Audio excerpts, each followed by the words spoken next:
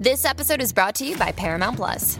Get in, loser! Mean Girls is now streaming on Paramount Plus. Join Katie Heron as she meets the plastics in Tina Fey's new twist on the modern classic. Get ready for more of the rumors, backstabbing, and jokes you loved from the original movie with some fetch surprises. Rated PG-13. Wear pink and head to ParamountPlus.com to try it free. This episode is being recorded out of Shop Talk Podcast Studios in Oak Park, Michigan. For more information, visit www.shoptalkpod.com.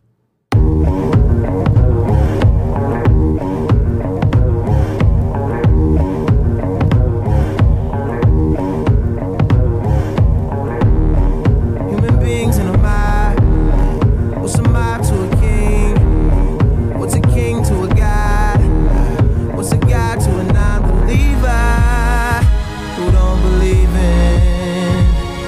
anything? Will he make it out alive? Alright. No church in a while. Tears on the mausoleum floor. Blood stains the Coliseum doors. Lies on the lips of a priest. Thanksgiving disguised as a feast. Rolling in the Rolls Royce Caniche. Only the doctors got this, I'm hiding from police. Cocaine seats, all white like I got the whole thing bleached. Drug dealer chic. I'm wondering if a thug's prayers reach. Yeah. Welcome back, ladies and gentlemen, to This Week in Culture, episode 127. I am your host, Ant Wood, a.k.a. Trinidad, and a.k.a. Ant Braithwaite. And I got my dog with me, Jay. What up, though? What up, though? It's your man, Jay Johnson, one half of the culture. And I can't wait to talk about this episode. Man, This Week in Culture, we review episode 9 of Lovecraft Country, and god damn, dog. That was... I say it every week that it's my favorite episode. Like, it changes legit every week, but this finale gonna have to be a motherfucker to jump over this one for me, dog. I think last night's episode was just really good television, man. That was like peak television. Yeah. Peak television. Like, take away black television, take away all the sci-fi. That was great television, dog. That was a great production. Yep. Like how that came through with the writing, with the acting, with the screen and the set design, with the music. Mm-hmm. Man, it was scored beautifully, like, dog. In general, they do a really good job, man. But last night, everything was done so perfectly, and it drove me in. Yeah. And like, I found myself pressing pause to see how much of the episode was left. Yeah. You know what I'm saying? Yeah. And I'm like, I did not want this episode to end. I think both of us watched it 3 times. Yeah. It got better every watch. And it was all, not that it wasn't good initially, but watching it that second and third time for me gives me an opportunity to really focus. So, last night I didn't watch at the time that I normally watch, right? Yeah. So when you text me and said, wow, I didn't even look at the text. Yeah. I thought you were talking about the episode. Yeah. But I hadn't looked at it yet. Yeah. And then when I watched the episode and then looked down, I'm like, oh, this is a while from something else. Yeah, dog. And I got a text right after that from the homie Weezy. Weezy, what up? And he was just saying, like, nigga, this was that one. And then when you watched, you hit me, and I was still celebrating my Lakers win, so I hadn't even gotten into it yet. And when I went home to watch it, as soon as they started talking Tulsa, I've been saying from the beginning, we've been talking about it on this pod, that if they did not really deep dive into that Tulsa reference that they kept making, that George Montrose and Tick's mom were from there, that I wasn't going to be happy. And boy, they took it there, dog. Who you think over at HBO is responsible for all this Tulsa talk that they've been giving us in 2020? Yeah. I don't know. But salute to them, dog. Like, real life. I really clap for whoever is down at HBO, whoever said on Watchmen, we gonna loop in Tulsa. That was the first episode. And that drew you in. It drew you in. And you remember when that episode of Watchmen aired, so many people, white, black, and otherwise, were like, I never heard of the Tulsa race riots. Yeah, that's wild. It was so many people. And it was to the point where, because initially I was like, dog, everybody black know about Tulsa. They know about Greenwood District. They know about all of that. They know about, the term Black Wall Street. Wall Street. Everybody said it. Everybody said it, so they have to know where it really originated. Yeah. And to find out so many people were not familiar until Watchmen, I was like, damn, okay, that episode was way more impactful than I thought it would be. So to see what they did with it last night on Lovecraft was mind-blowing, dog. So, like, I think on Watchmen, that Tulsa episode, how it opened up, I think it was much more violent. Oh, 100%. But for some reason, like, I felt more in this one. So with the Watchmen episode, the premiere of Watchmen starts off in Tulsa in the what's the name of the theater? It's the Williams Theater, dog. I'm bugging right now because I know the name of the Dreamland Movie Theater, which they also showed in this episode, by the way.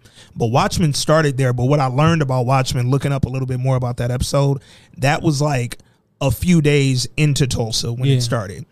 I think why this episode of Lovecraft hit harder is because the same way we saw with Christina enacting and hiring those goons to give her the, quote, Emmett Till treatment, we were able to see the beginning and ultimately see through a black trauma that we've heard about our whole lives. I think that, for me at least, seeing it from the rip, like, that started off as a normal day for them. Like that, and the fact that I think we're a little bit more invested in these characters. Yeah. Had the Tulsa episode been different place, and it's not even a comparison. Yeah, not at all. The reason I recognize that this one impacted me more is because I got like angry again, and I'm like, this is exactly 100 years ago now. Yeah.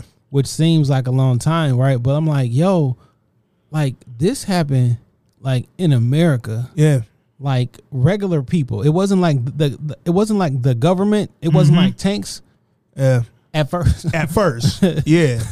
Like we know what happened. Like regular people like banded together to murder black people for the simple fact that they were progressing and being black. Burn down the whole town, bro. And like, fam, this is recent. This is not like, and I just got angry again because like how did this happen? And we brush over it, and there's so many people, to your point, who don't know about it. Yeah.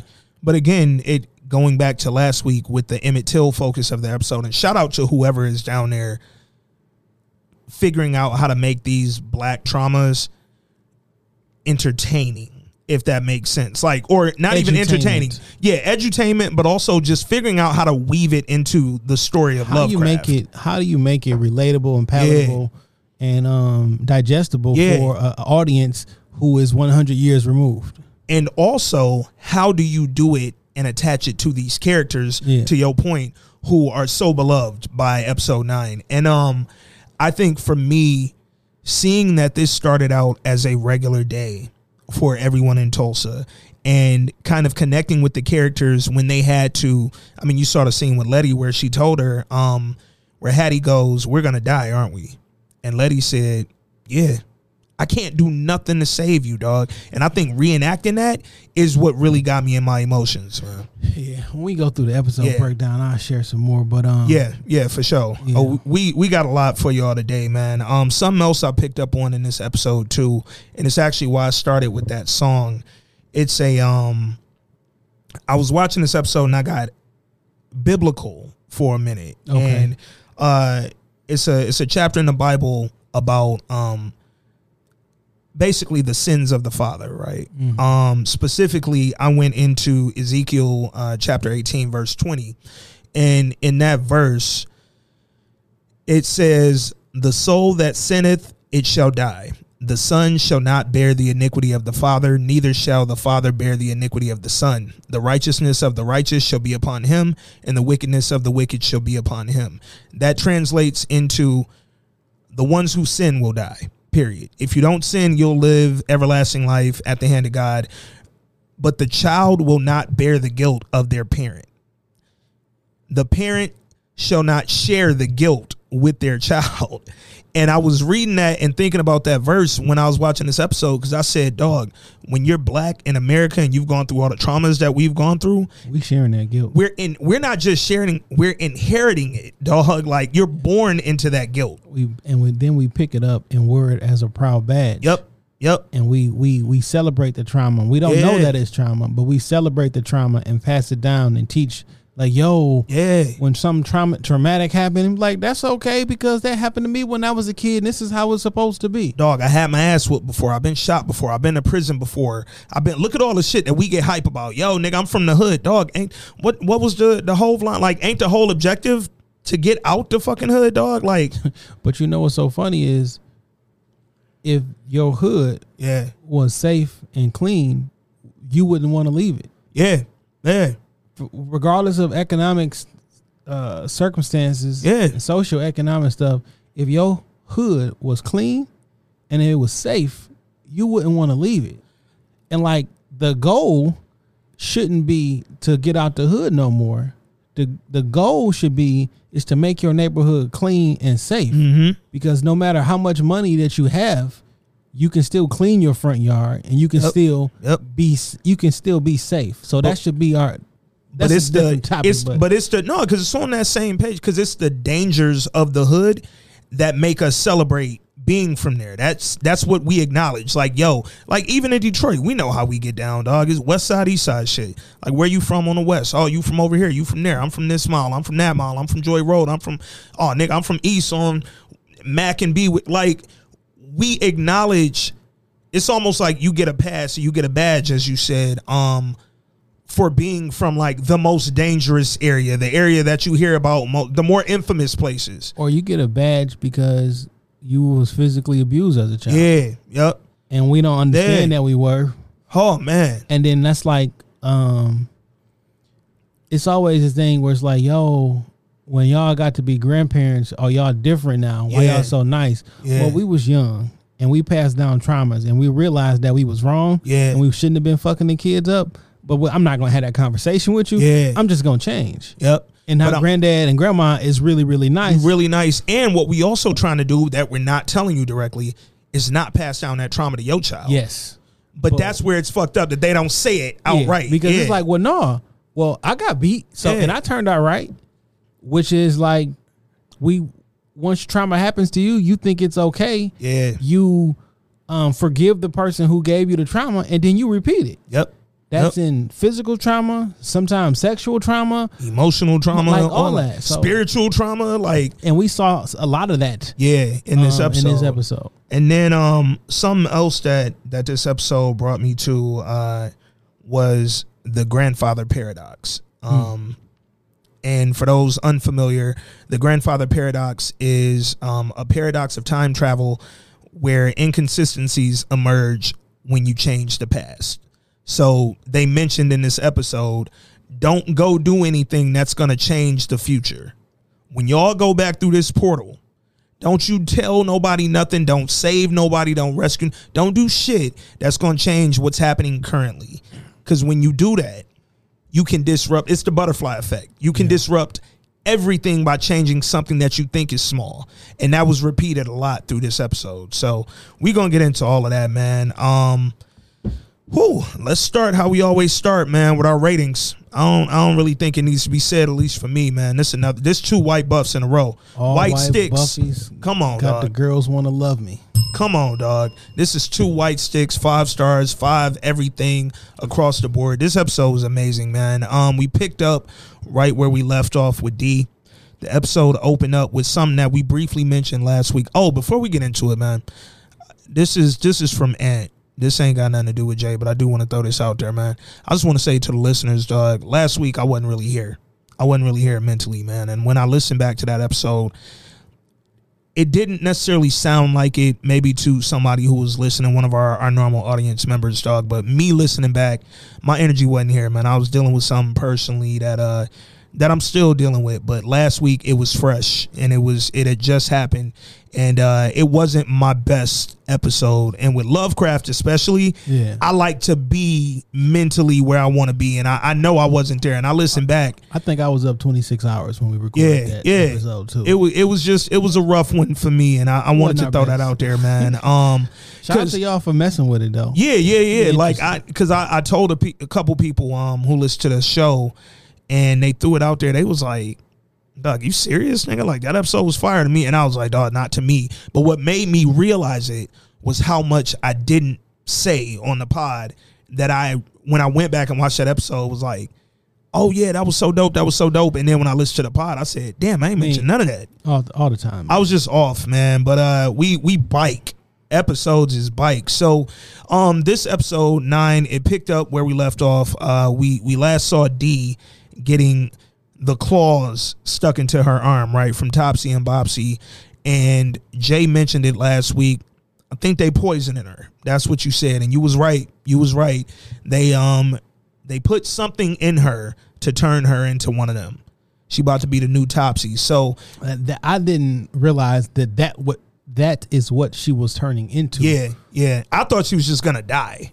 Like, I didn't think it was going to turn. Even in the beginning of the episode when they show her arm. Yeah, I didn't know. I still was very shocked when they showed that she had turned full Topsy by the time the spell was about to kick in. But it also started out with something that me and you mentioned last week. Everybody basically talking about how they were ignoring Dee. Yeah. Like, y'all, they was pointing fingers. Y'all left her alone, and nigga, y'all let her walk around by herself, and y'all was watching her. And then Ruby jumped in and cut everybody off and was like, "Stop pointing the fingers. It's all y'all fault." And I'm like, "Wait, wasn't you the babysitter?" Right. And then we mentioned, like, why didn't she just tell Uncle George and all that other stuff? Yeah. And then, like, I don't know. I guess we just forgot. But no, that first scene though was really or Uncle Montrose. You know why? You know what? You know, because what we about to talk about is the reason I didn't. Because on second watch, I fast forward that scene because I didn't want to see the spit on her forehead, and I may have been so distracted by that I wasn't paying attention. Yeah, that scene was rough, dog. It was really disturbing, especially again tying that in with the trauma from Emmett Till, and then seeing those cops do that too. Not only another young black teenager, but a girl. It was just a lot to deal with, man. So when the scenes open up, something else that was happening in the beginning, they all started revealing the secrets that everybody's been holding. Like, shit was coming out in this first scene. So they were talking about but for Dee, part of the spell was that she couldn't tell nobody. Yeah. Yep. So she didn't tell nobody. Yeah, nobody knows what's happening. They just know something happened. And Montrose, obviously being the one that rescued her, or found her at least, he probably was like, "What the hell?" Because I'm like, no, why won't you say, "Yo, these two chicks is following me," or "Watch out, Letty," or you know what I'm saying? But she couldn't. And that's, you know what's kind of crazy about that spell too, now that you mention that, not that no one else could see the Topsy and Bopsy characters, but that they couldn't hurt nobody from all we seen. Like when Montrose came to get her, they didn't kill Montrose to get him out the way. It was like, it's inside of her. Yeah. So they was like, all right, we just gonna dig into her. And well, you know, mind over matter, all that matters is the mind. Once you manifest that shit in your own mind, no one can ever see that shit but you. Yeah. So they say, "Yo, we gotta fix this spell, man." And I mean, you could see it in everybody's eyes. Nobody knows how. Like, we all new to this magic, man. And shit, Tick, like we've been saying for 8 episodes prior to this one, he still doesn't know the extent of what his powers are. Does this nigga have powers though? Or does he just got the bloodline? Well, here's the thing. I think he does, but I think it's all ineffective if he doesn't know how to access it. I don't think that I think some of these spells were based off of his blood because the nigga who made the spells were. But I don't know that he has any extra powers more so than anyone else. Man. I think some of the spells that the original Braveheart was using were just because he made spells or made a spell, but he made them based off his bloodline. Yeah. So like, I don't know that. I'm not saying he doesn't. Yeah. I literally don't know. Well, to this point, we haven't seen him do anything. And when you think about the spells, even his invulnerability spell, his dad read that off. Like, he knew how to create the symbol because Christina showed him what symbol to use. But his dad read that off, and I'm like, yo, if Tick wasn't standing in the middle of that symbol instead of Montrose, or I'm sorry, if Montrose was standing in the middle of that symbol instead of Tick, would he be invulnerable, dog? Like, or do you need Braithwaite blood to have that? But then it's like, you don't, because... Well, you're not invulnerable. He's protected. Said something about... he's protected. Yeah, he added some protection to him. Yeah, so... He don't got the Letty. Tick throws it out there. I don't think Letty got the Letty. Letty got shot. I just wrote this. I'm going to tell you why. I just wrote this in the Facebook group. Hey, if y'all are looking to discuss Lovecraft, go join This Week in Culture on the Facebook group. We got a great convo happening over there right now. But I just wrote this before I headed to the studio, dog. And I was going to get to it later, but fuck it, we here. I don't think Letty has the invulnerability. I think Christina gave it to the baby. And I think as long as the baby's in Letty's stomach, Letty's invulnerable. I think she did it for a couple of reasons. One, I think Christina knew I can't let Letty get hurt and keep doing whatever I'm doing with Ruby. I don't know what she's trying to do with Ruby, if she really love her or not, like her or not, I don't know. But I can't keep Ruby getting me information and all that if I let her sister die. So I'm a front like I'm giving her this invulnerability. But two, it was some last week that bothered me when she put it on her stomach, like the little symbol or whatever. I said, dog, that either killed a whole flame just went through your belly. That either killed that baby or protected that baby. And I think this is just enough to make Letty look like she's protected, make Christina look like she got Ruby back and ain't gonna hurt your sister. But Christina knows her dad and Titus died trying to do what she finna try to do with Tick. She also knows if it works, Tick gonna die. So either way, one of us or both of us might die when I try to hit him with the spell on the autumnal equinox.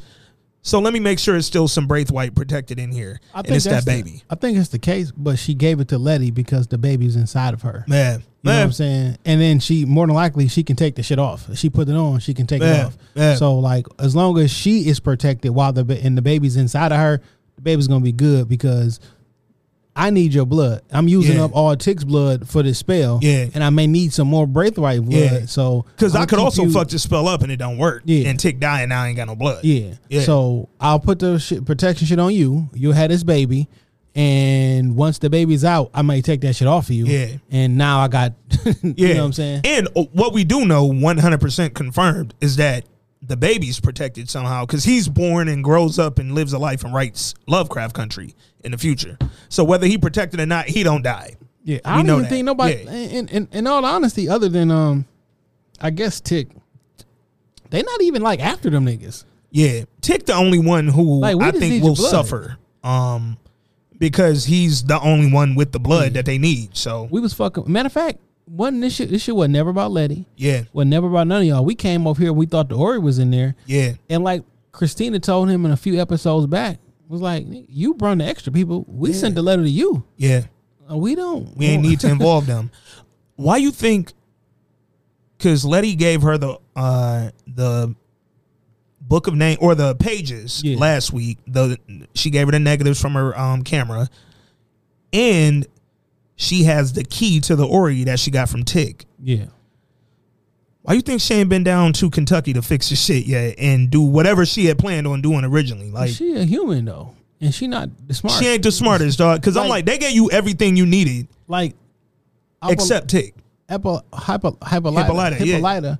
Like, she a smart motherfucker. Facts. She can fix a machine. Facts. And I went to the future, and I'm smarter than you niggas. I went to the future and learned, and then came back to stunt and let y'all know everything I learned, nigga. Oh yes.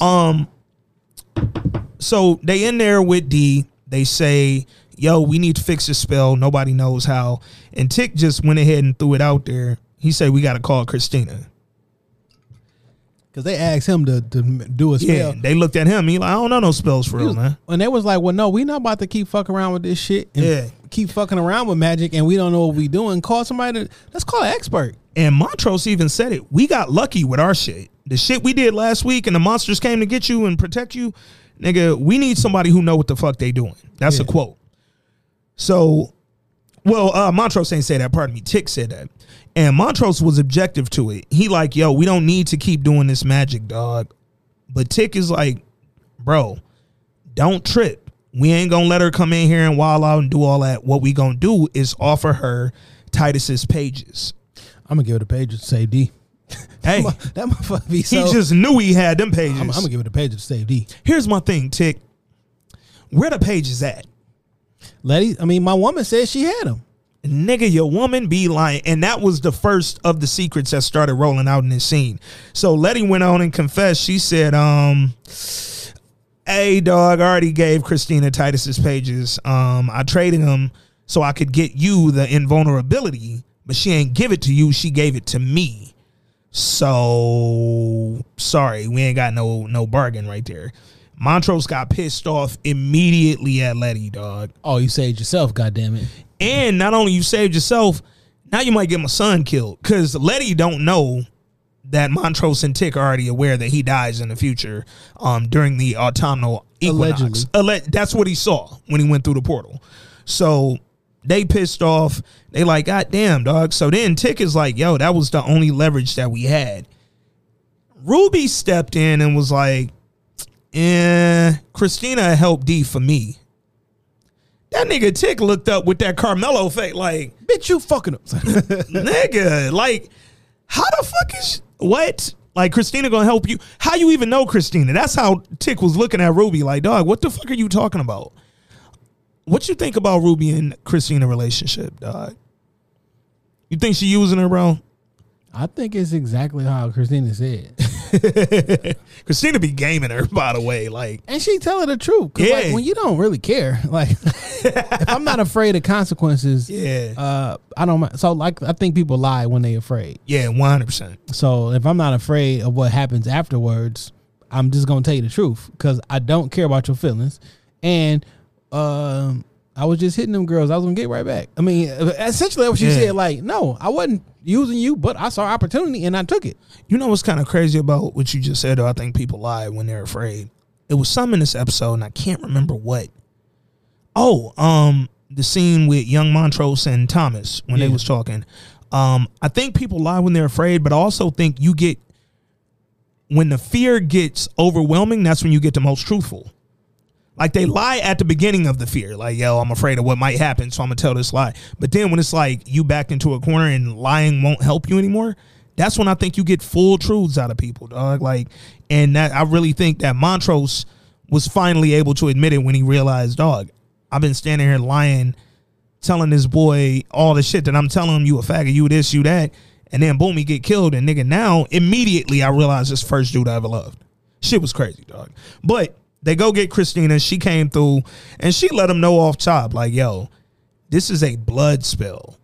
You need, dog, Lancaster got to remove this. I can't do it. But what I can do is reverse the time of it and start it back over at the beginning. So she'll get another 24 hours. This is the part I was confused about. Okay. And, we need blood of the closest relative to do it. Yeah. They looked at Montrose. Yeah. Why? Because he's her dad's brother. He's always the dad brother. Yeah. Whether he's Tick father or not, he's the dad. Like, what was the reason to say, I might not be your dad? Well, that don't got nothing to do with nothing. I think he was saying that because like, Tick, technically Tick would be, as the cousin, Tick is like a second person removed. You cousin or the brother. Yeah. So Tick, see, brother, you closer. Cousin, you second removed.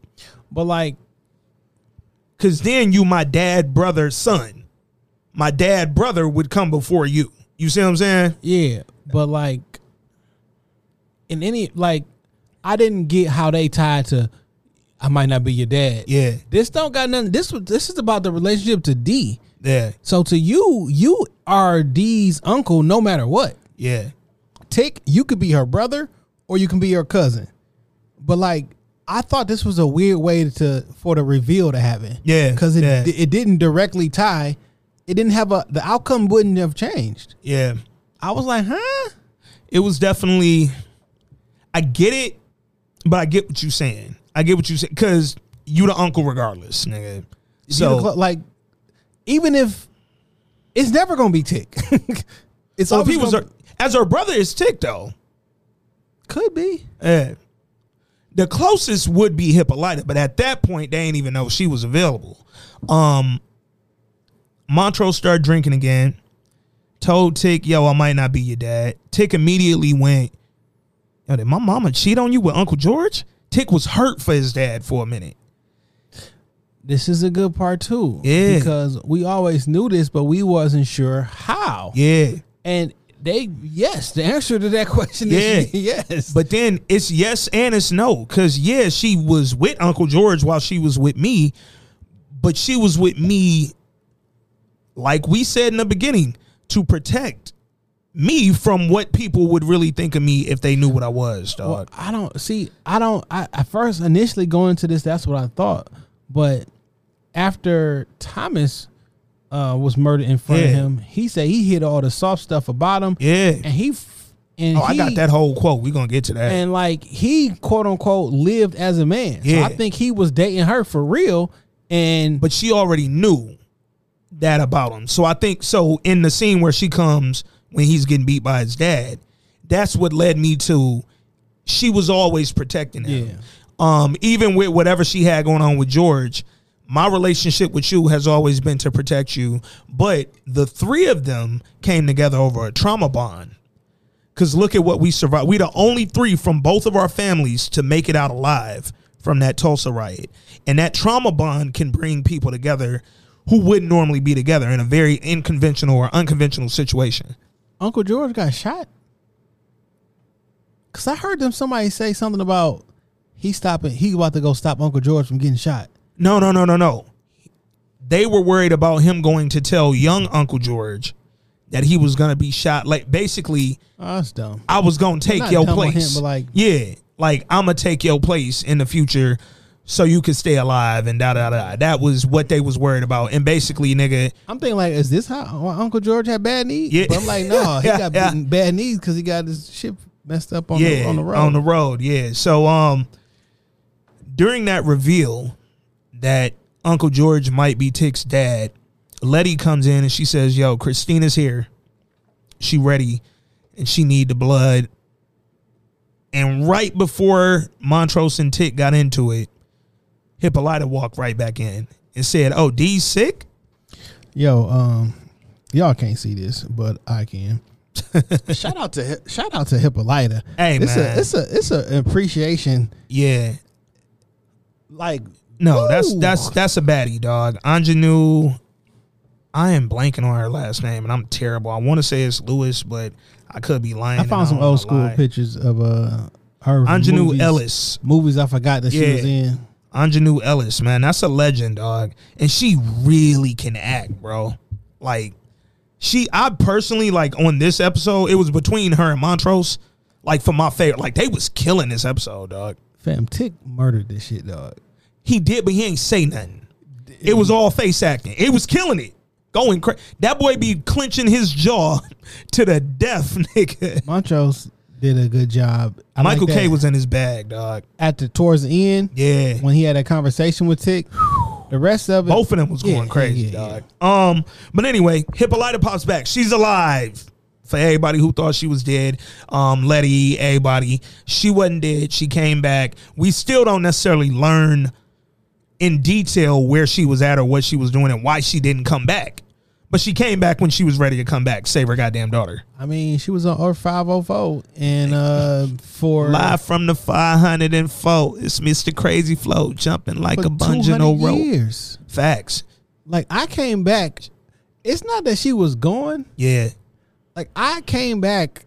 I picked a time where I wanted to come back. Like, I know y'all think it was like 2 weeks. Yeah. Nigga, I was going for 200 years. Yeah, it was Earth's equivalent to 200 years is exactly what she said. Come on, man. But one thing we forgot to mention real quick, when Christina agreed to reverse the cycle of the curse and started from the beginning, she said, I'll only do it if Tick willingly comes back to Artem with me on the night of the autumnal equinox. This is a night that we just heard referenced last week when Tick was telling Montrose, yo, I went into the portal as well. I saw the future. I die on the night of the autumnal equinox. And then he confirmed it when Jihad came and he was asking her, well, when do I die? How do I die? Like, you don't know nothing. And Gio was just like, I don't know shit about all of the winds in the house. I just know you die. And he was like, yeah, it's on that night of the autumnal equinox. So needless to say, probably ain't the greatest idea to go willingly back to Artem with her. But I did take something to the fact that she said willingly. So, like, matter of factly, like, I can't drag him back. I can't put a curse on him or a spell and take him under duress. Yeah, intent. Gotta have intent. So, Christina gets the blood from Hippolyta. They start to reset the curse. She's full Topsy now. They got her tied to the bed. But she in Topsy mode, heavy. But then it reverses and it takes her back to D. While this is happening, though, on the other side of town, before Christina came, matter of fact, this is before she came and turned her back, she went to Lancaster's office. And he's in there dying over and over again. He keeps dying. His other order members, they're kidnapping black folks and bringing them there to try to replace his torso that's been blown off. What is it, 2020? Boy, woo. So William walked in. Christina went in there as William. Do you think it's something that she went in as William and not as Christina? Because they the ones who killed William. That's why they so looked she at went him. to shock him. Yeah, that's what she was like, you're supposed to be dead. Yeah, they definitely said that as soon as William walked in. They was like, yo, you supposed to be dead. She was like, well, he was like, I die 1,000. Every time I turn back to Christina, William dies. Every time. And she went in there and she was like, yo, Lancaster, you lucked and ran out. She called him the man of 9 lives. You lucked and ran out. This time, no matter how many times you heal that wound that killed you, it's going to keep coming back. And this was allowed to happen because Ruby put that disc, whatever she had in the office when she gave her the quick change. Yep. Quick change stuff. So yeah, when she was in the closet, saw the old man or the other man or whatever. So he told him, yo, I want you to keep dying. I want you to die 1,000 times. But he was like, I'm gonna just settle for this one. And he watched Lancaster die. So now we know Lancaster dead. Yeah, I thought that was anticlimactic though. It was because of how evil he was. And I don't think they gave us enough of the William Lancaster. Like, y'all should have shown us how they killed William. And maybe they told us, but it was like, to make this scene effective, I needed a little bit more. Maybe I got hope for season 2 because they said season finale. Yeah. I got some other season 2 predictions on stuff they might touch on next year if they bring it back. So, fast forward, Christina did the spell. She reversed it or reset it rather. And then now Hippolyta's there, and Hippolyta's like, yo, we have to go back to the observatory to get the Book of Names, because the only way we can reverse the spell is with the Book of Names. She start asking questions. Well, yeah. Like she like up to date. Like, what's the spell based in? Is this word? What you need this? What you need that? All right, fine. Fuck it. We gonna go back to 1921. Let's get it. This gonna be good in 8 hours. Because they told her, she was like, well, where's the Book of Names? It was like the last known copy was with Tick Mama in Tulsa. Burned up in the house. So she like, all right, we got to go back. D got 24 hours. Gonna take us 6 to get to Kentucky. Gonna take another 3 to 4 to fix the observatory. Yeah, or the multiverse machine. When they called it time machine, she called it multiverse. Because that's, like she said, it's over 60 trillion. And so this is also some people think time works one way, some people think it works another. Yeah. We've always been taught kind of what you alluded to, and via Back to the Future, you change one thing in this finite earth. Yeah. So that's not really happen. That don't happen that way. When you change one thing, another strand or another.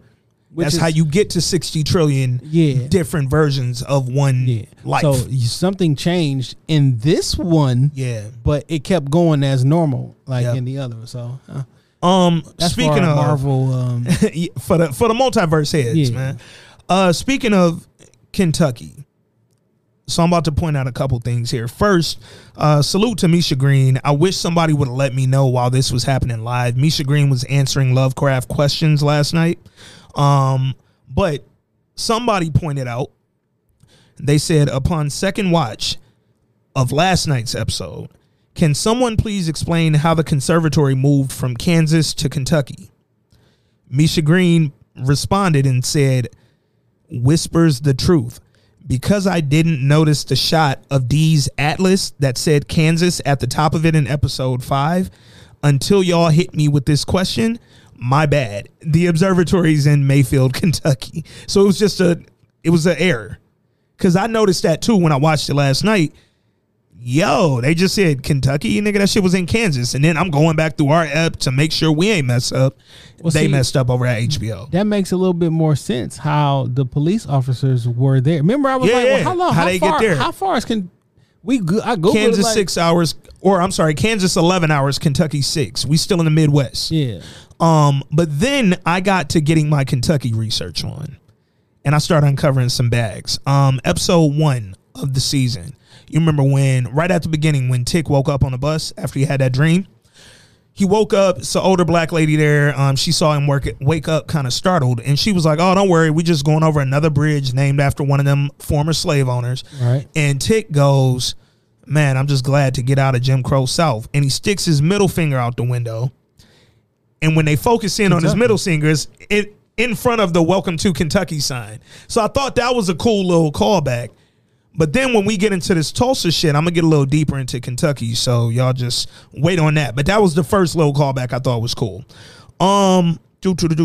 So D says, or I'm sorry, Hippolyta says, we got to go to Kentucky. She only got 24 hours, so we got to get there now. While they're packing up D and putting her in the back of the car and getting ready to dip, Ruby is back at Christina's Northside Chicago house. And she was down there sitting with Hillary, the white woman who she turns into. Hillary's still unconscious, getting the blood in her or getting the blood removed from her for the potion or whatever. And she down there and she has that convo with. Well, we missed one part. What's up? Was when initially Ruby said, Christina, do it for me. She had a conversation with Letty, which prompted this conversation. Yep. Like, no, she using you. And she like, well, technically she healed you. Yeah. She didn't shoot you. Yeah, because Letty was like, I got shot. And she was like, by her dad. And she healed you. She brought you back to life. And then made you invincible. Like, come on, fam. Like, she helping. She like, you should be getting in the car with me. Yeah. And then she was like, because she also told her, because Letty like, you can't trust her. And Ruby was like, you can't trust Atticus and Montrose. Because she don't like Montrose dad. Atticus' dad. Yeah, I mean. Yeah. But she don't like them. And I think she sees like the little random attitudes that Atticus has, like them little spurts where he get mad and shit. I think she looks at Montrose, and when Atticus does that sort of shit, she like, dog, you don't want to be with these two abusive motherfuckers? Yeah. And she like, nigga, you acting like mama, running behind every man she ever dated, dog. Like, look at these niggas. You don't want to be with them. And then she was like, in that plan that she has, the spell, that she, like, it's going to kill Tick. Yep. And then this conversation and she kind of. Yeah, so Ruby asked Christina, she said, are you only helping D to get Tick back to Artem? And Christina kept it a buck with her.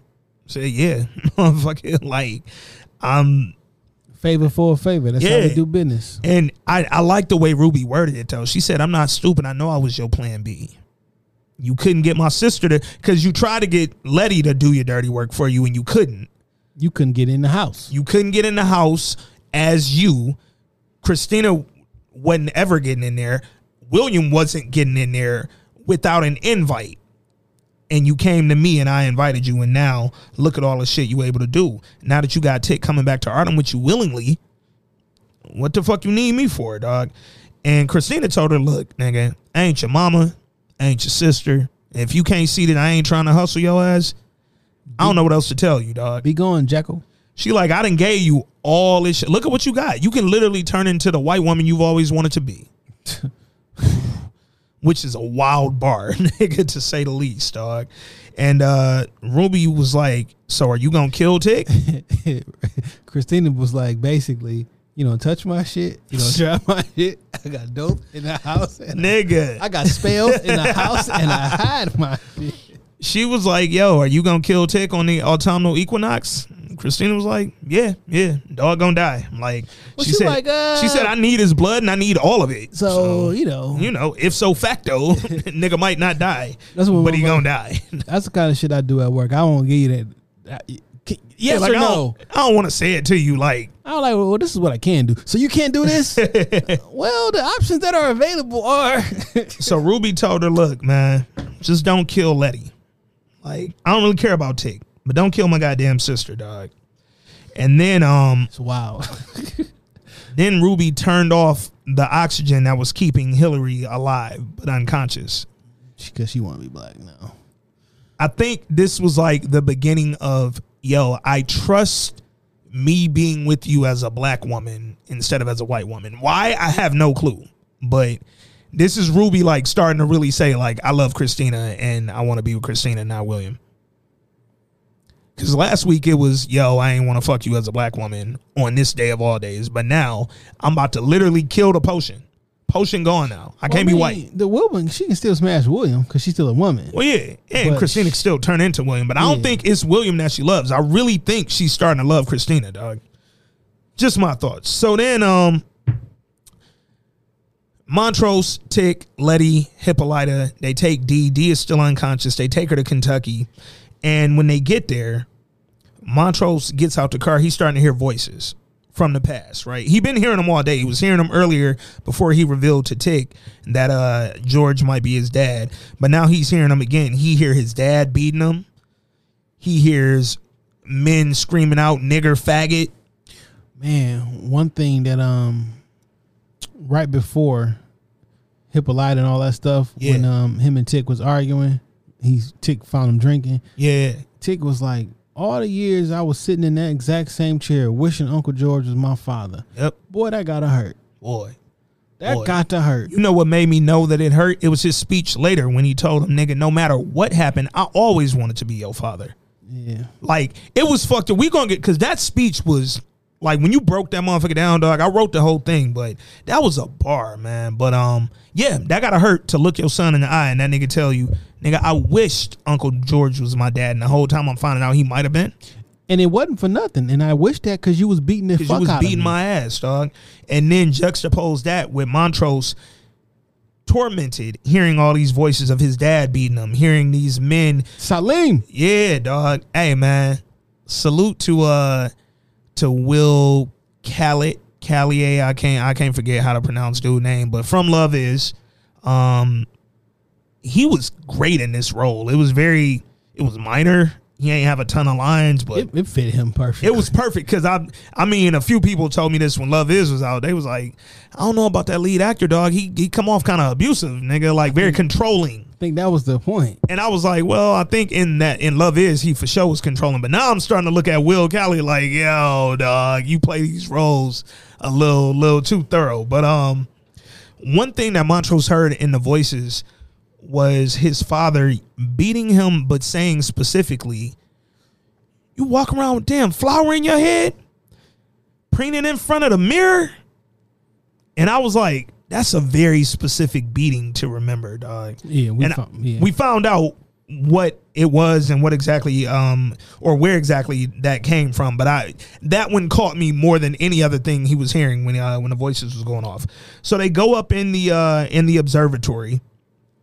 And when they get in there, Letty, they was trying to fix the thing. Everybody playing with wires. Hippolyta's instructing everybody on what to do. And Letty and Montrose are over there on the same side. And Letty admitted that I took the invulnerability spell from Christina for a reason. And Montrose was like, yeah, I know, you pregnant. She was like, who told you? Like, Tick. Ruby told you? Yeah, no, Tick, my son. I don't talk to Ruby. I don't even know Ruby. Fuck a stranger, nigga. I just met you. You talking about Ruby with the white nigga? No, I don't fuck with her. But no, my son told me you was pregnant and that I'm gonna be a granddad. All lives matter, Ruby? No, we not doing that. Fuck the white dude as the white girl instead of as the black girl, Ruby. Sean King ass Ruby. She take the potion and turn into Sean King. Racially ambiguous. Yo, my bad, Sean. I heard you listen. My bad. That was a little jokey. Yo, Sean King, what up, man? That was wild, dog. So Montrose was like, yeah, Sean man. be taking that potion every day. Oh shit! He gonna go on Twitter Live one day. Oh shit! Potion go wear out. Black Sean King dies every time. Every time he turn into white Sean King. Oh my I god, wonder what he look like. What's the original version? Anyway. that was wild. All Oh man, salute Sean King, man. It's all jokes, man. It's love over here. But Montrose was telling her too, like, yo, fam.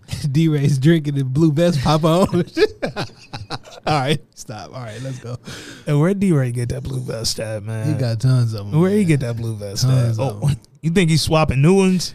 I saw an interview like he buys and the company sends him one. Oh yeah. I want him to turn. I wanted you to stop.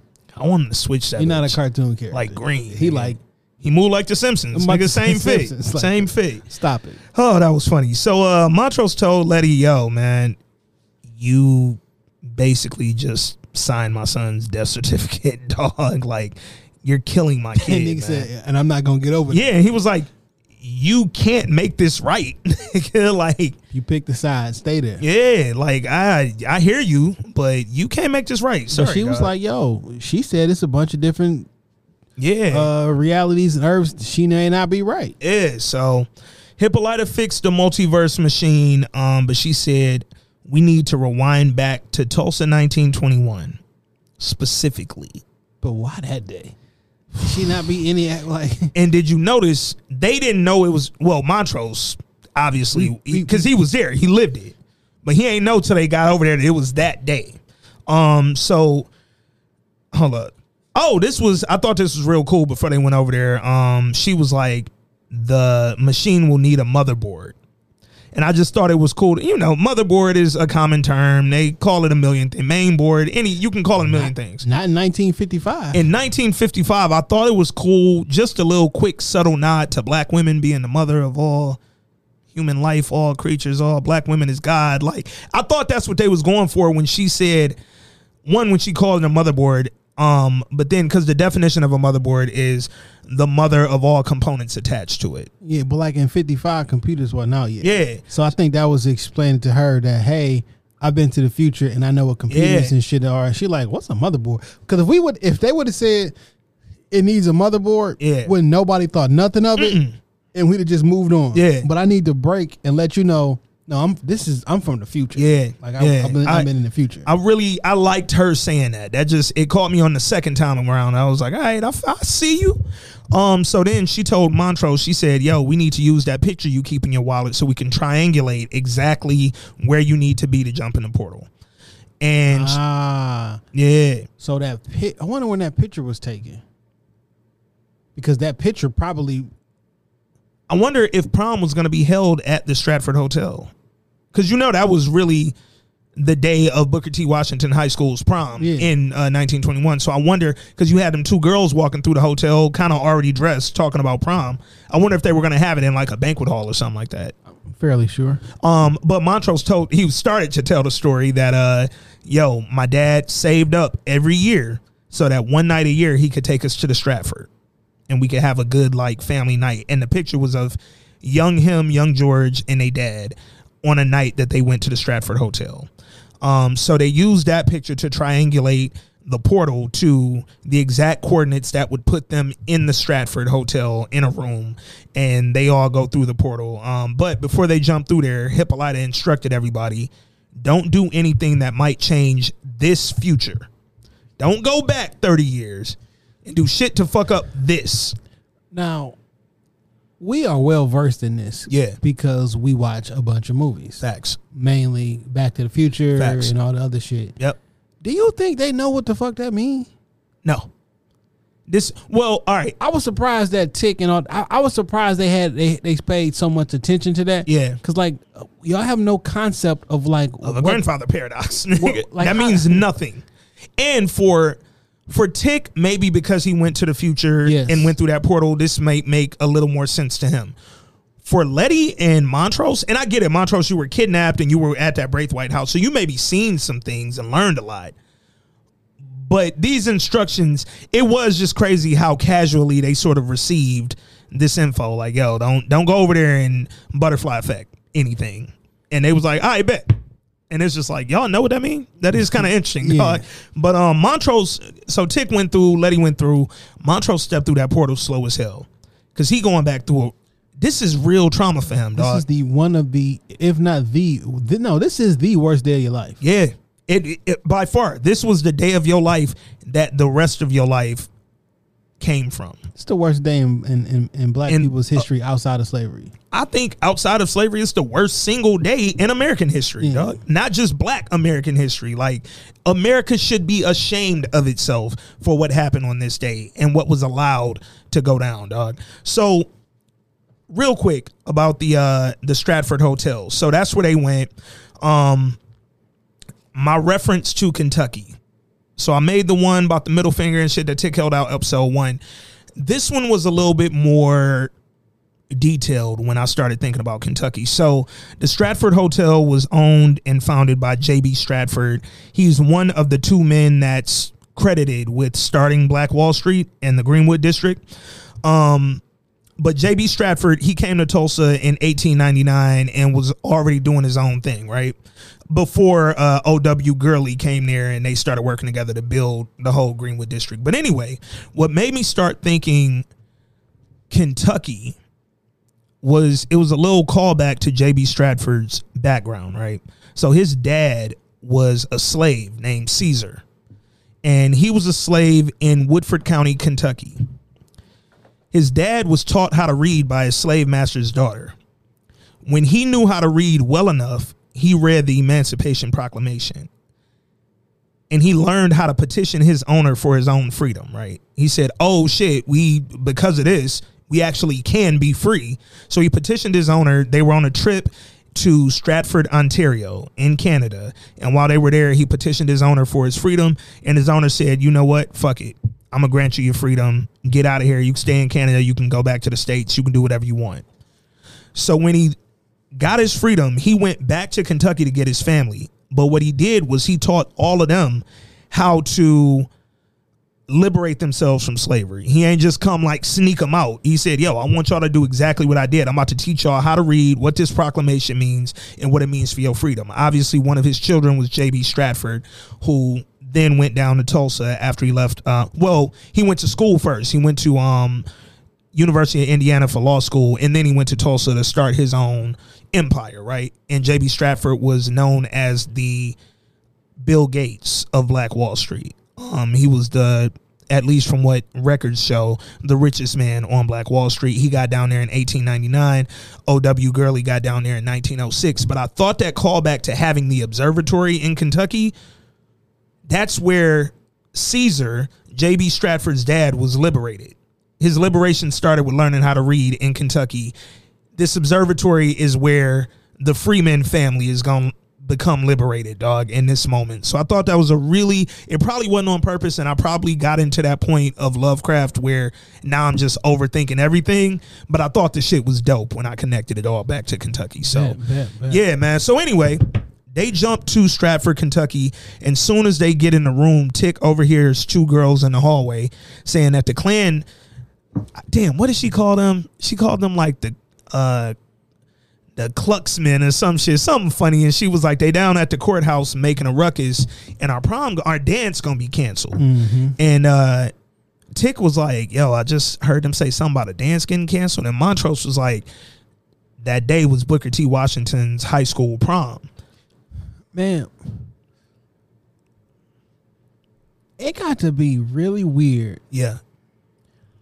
I think I would want to an extent, but not so. Like, can you picture standing back to the side and watching yourself go through stuff? No. You know what I'm saying?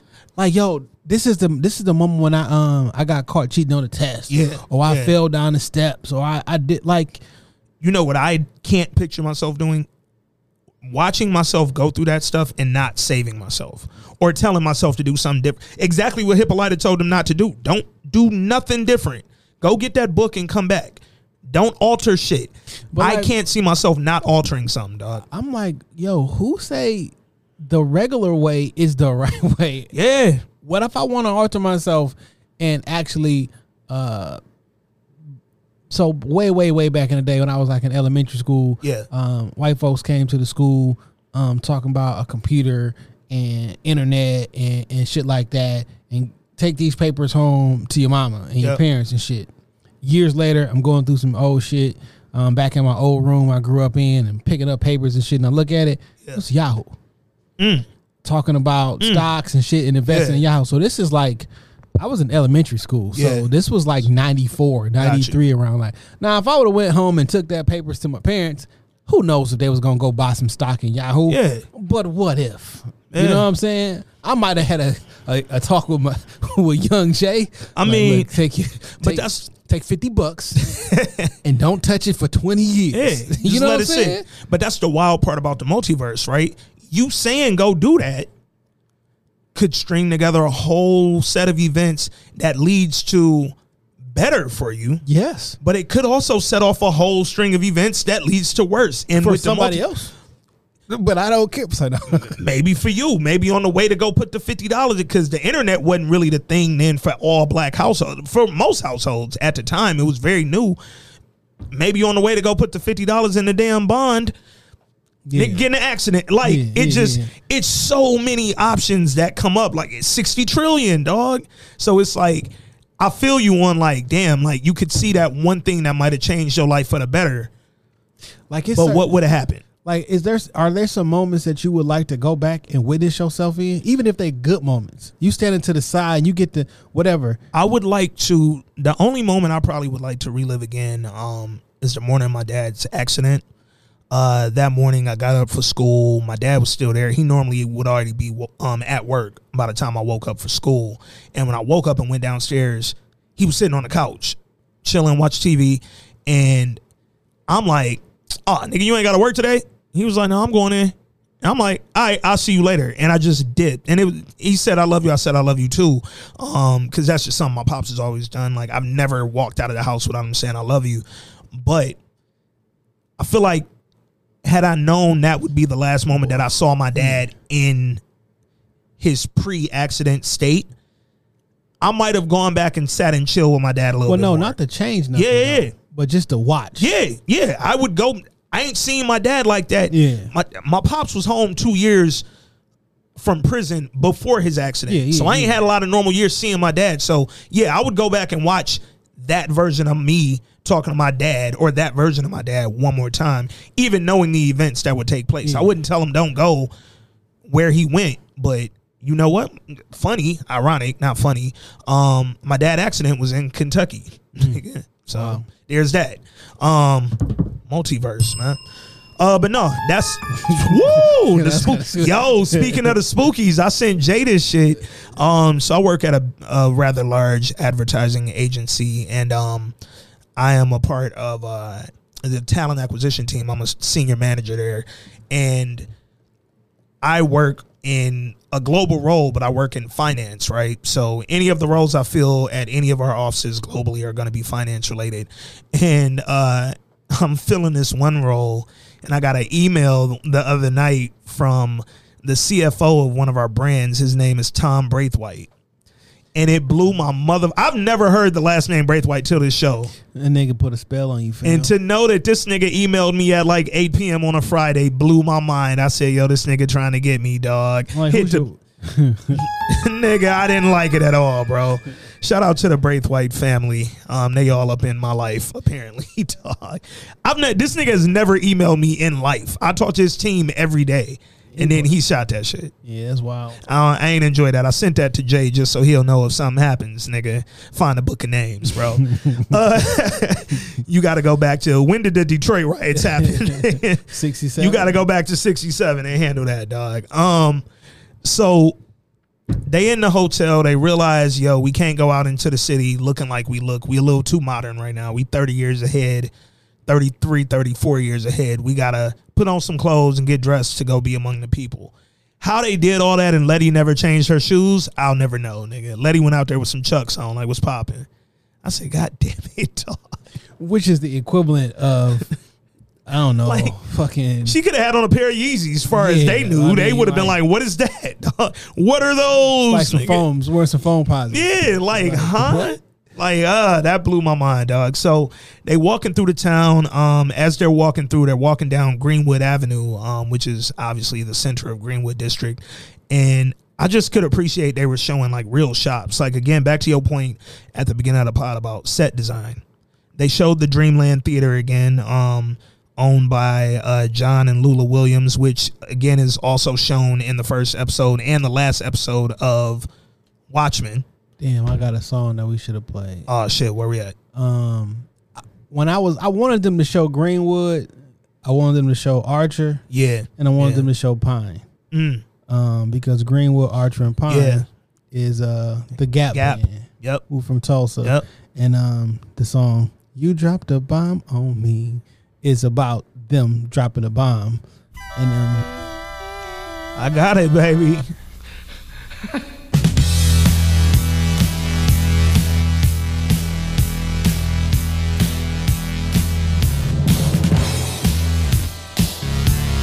Hey. You listen to that song. Oh yeah. You really girl, the change my world. You burned it down. You changed my world. For those who don't know, this song literally is about the Tulsa race riots, dog. Like word for word, nigga. We just they played it. They jazzed it up. Yeah. They code switched like a mug. Yep. But the Gap band is Greenwood, Archer, and Pine. Yep. The three streets they was from in Tulsa. And that song that had all the white folks singing too. Yeah. You dropped a bomb on me. Y'all definitely did. I thought it was interesting too, thinking back on the Watchmen, when we first saw on episode 1 the Dreamland Theater, they were in there, they was watching movie, like it was normal and shit. And then at the end, you remember Regina King's character is hiding out in there on episode 10 or whatever, or 8. I can't remember what the last episode of Watchmen was, but she was hiding out in there.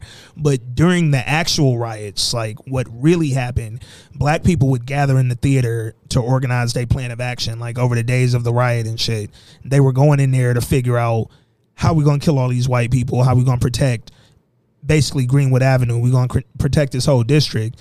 And I thought it was wild that Regina King hid in there for safety in a place that ultimately got burned down. You know what I'm saying? I just thought that was a real interesting tidbit, how they used it in Watchmen, knowing what really happened in Greenwood.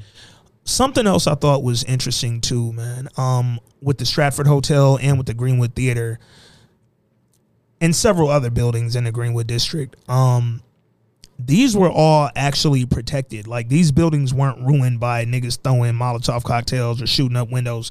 Like, black people, J.B. Stratford, John Williams, O.W. Gurley, all these people who owned these buildings. It was a community. The whole community was out there shotgunned up, because ready. Y'all can't come ruin my business. That's what you call a black community. Facts. Right now, We protect one another. we think we're black people living in a white community because we don't own none of the stuff that's over there. I just thought it was interesting that they were going back to this song, "You Dropped a Bomb on Me." That's how these buildings ended up being destroyed. Okay, we can't get to the main pillars of Black Wall Street because they're protecting it. So you know what? Now we coming from above. This is crazy. Kamikaze style. How you tell somebody to pull themselves up by their bootstraps, and they do, and you get so angry that we don't need you, that I can be self-sufficient. Yeah. Got my own bus services, got my own doctors and lawyers, as Montrose went through at the end. Misha Green even posted that page notes on her page. You're just so angry, man. That leave me alone. Theaters, like why can't you hospitals, leave me alone? literally everything that we would need to operate as a community independently of non-black people. We had it in this one area. They paid the cost of freedom, though. Yeah, they did. And that's the gift and the curse, because that's what you need to. That's what you got to do to get to be free. Like there is a cost for freedom. Yep. You know what I'm saying? And I don't think we. Yeah. Anyway. Man, heavy. This episode was heavy as hell. So Very much so. while they're walking through the neighborhood, they walk past all these buildings. I thought it was shot very well. I did wish that they would have gone like you said, to Archer and Pine, or just a little further down Greenwood. Like, I wanted them to show all of Black Wall Street, but they get about a block away from Montrose and George's house, and they were in an alley, and they stopped. And when they stopped, they saw young Montrose getting beat by his father. And we started to hear what noises and all the shit that Montrose was hearing in his head. We started to see what was actually going on. And this is also after him and Tick got into an argument, and Tick said, after this here, I don't want nothing to do with you. I'm through. Because they got into an argument walking up, because Tick... So Montrose stopped in his tracks as they were walking up. Because we almost at my house. I'm almost about to see this vision that's been haunting me since we said we was coming back here. And he stopped in his track, and Tick and Letty turned around like, come on, Dad. Come on, Pop. Didn't he have a drink? And then he pushed him. And when he pushed him, Montrose stumbled. But I didn't take him stumbling as him being drunk. Yeah. I took it as, nigga, I was zoned out, dog. And then he pushed him and he stumbled. And Tick said, you pathetic. Because he did have a drink right before they got in the portal. He took that drink outside and shit. He bust the window out the car and took a bottle. No, that was later. That was when he crept off by himself. That's how he got that bat. Yeah. So Tick told him, yo, man, like, you pathetic. I don't want, like, you gonna drink right now of all the fucking time that we needed you to be on your right? Nigga said, go back to the portal. How you gonna send a nigga back to the portal, dog? Nigga called it a portal. He said, take your ass back to the portal. Literally told him to take his ass back to the portal, dog. And then, so they step forward a little bit. They see Montrose's dad beating Montrose, and it goes. So he was trying to get ahead of the story. He said, I tried on George's prom jacket. I put it on. They paid a lot of money to buy that jacket, and they wasn't too happy about me wearing it before he went to prom tonight. And then the dad, as he's beating him with the switch, he screams out, line we already heard, walking around flour in your head. You preening in front of the mirror, dancing and shit. So then Montrose kind of embarrassingly explained, that was his corsage, man. Shit.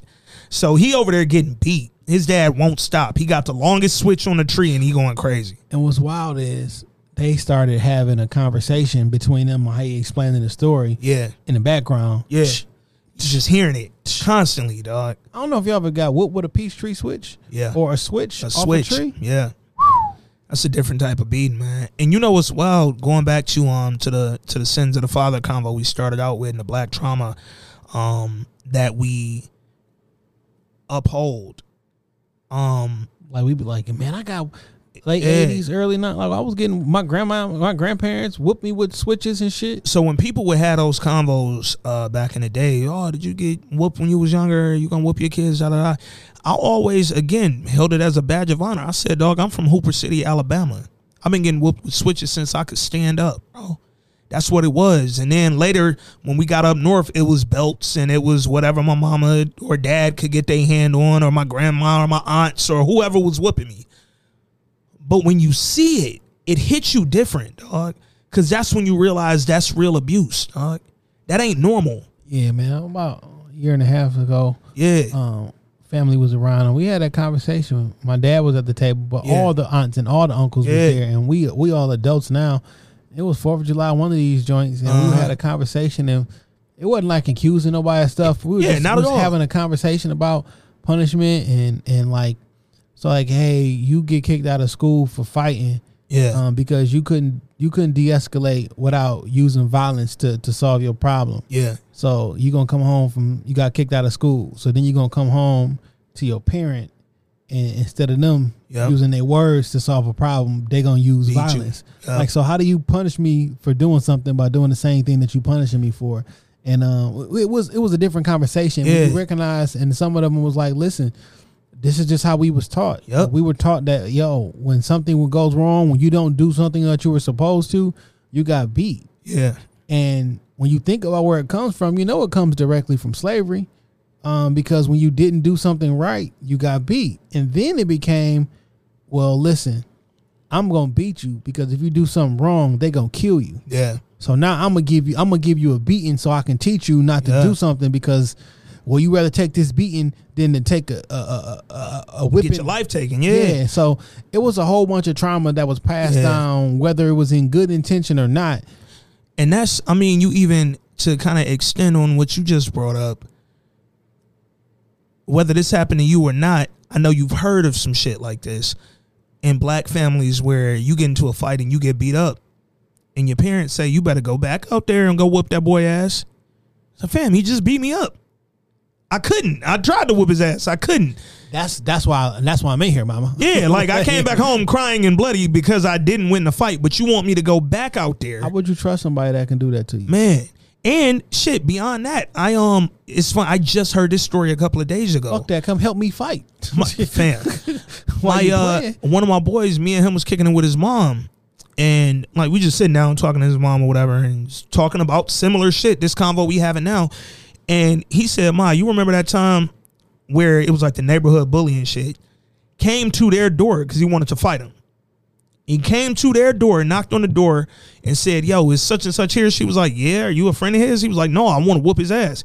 And he said, Ma, you remember when you came upstairs and told me somebody downstairs talking about they gonna whoop your ass? You better go handle that. And it's like, damn, you sending me out there to the motherfucking wolves. But that's what we hold up. Did he win? He said he went out there, they got into a little scrap. He got a couple licks off, but he lost. He said the neighborhood bully was like the biggest 8th grader in the world, nigga. And he was like, no, he whooped everybody's ass. Like that was like a rite of passage in their neighborhood and shit. So that's one of them things, man, where it's tough because like, what if you knew if your son didn't go out there, it was going to be even harder for him in the neighborhood? Yeah. You know what I'm saying? Like, yeah. I don't know. It's wild, but again, this is all the shit that we uphold in black communities, dog. These are the traumas that we bond over. And that trauma bond is such a big fucking theme in this episode too, man. So while they're standing there watching Montrose or young Montrose get beat, Dora, Tick's mom, she came from next door where she lived.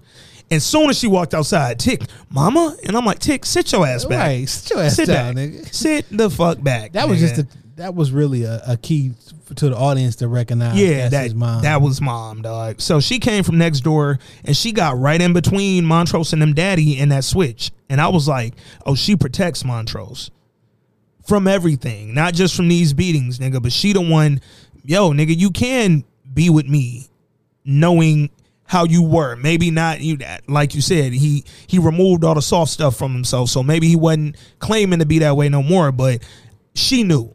And she came next door, she stopped his daddy from beating him, and they daddy was like, hey girl, you better get up out of here for you be the next one. And her daddy came out like, whoa there, what's that, sir?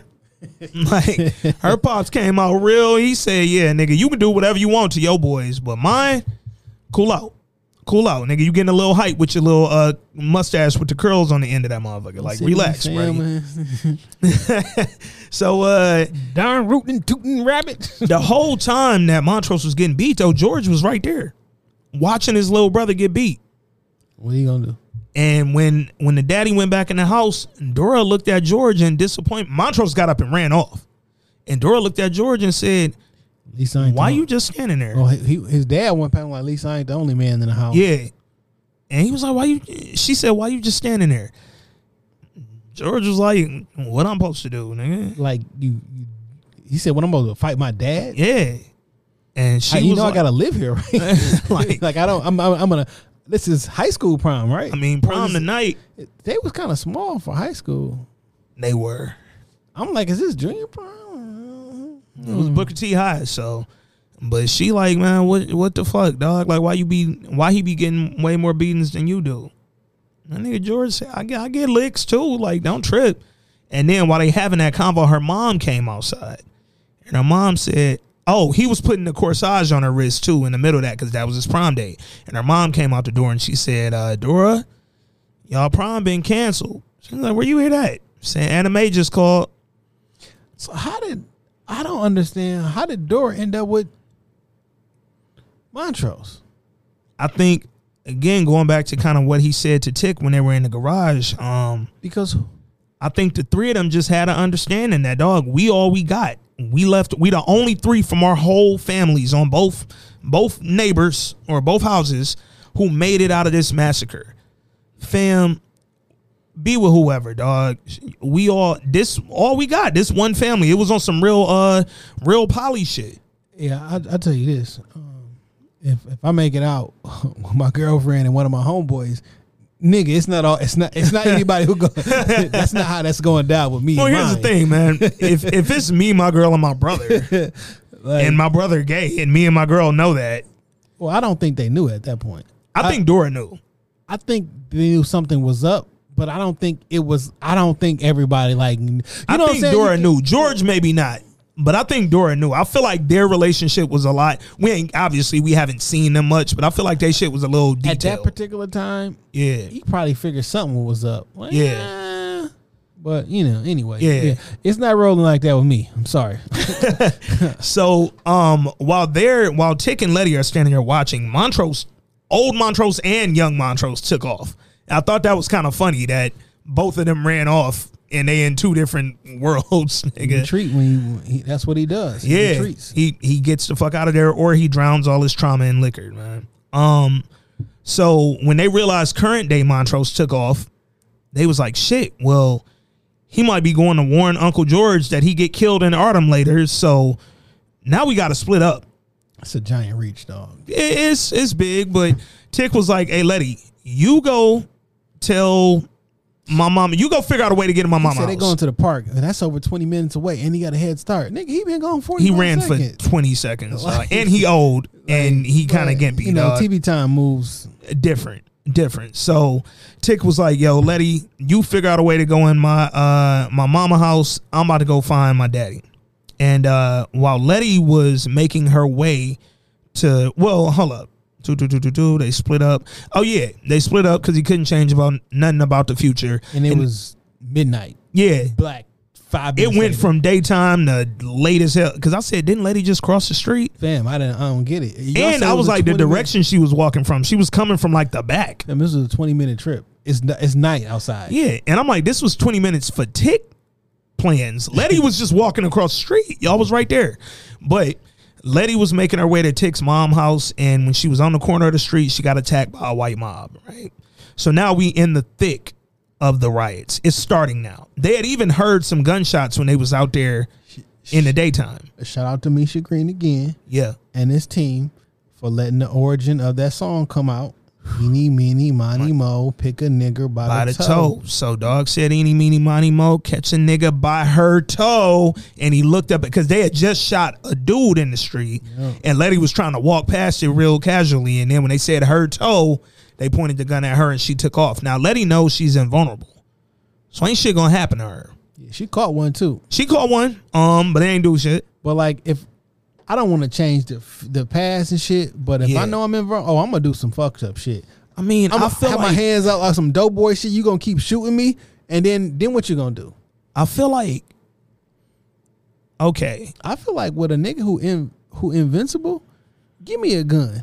I end all this shit right now. And I just feel like, all right, I get it that the people who have to die.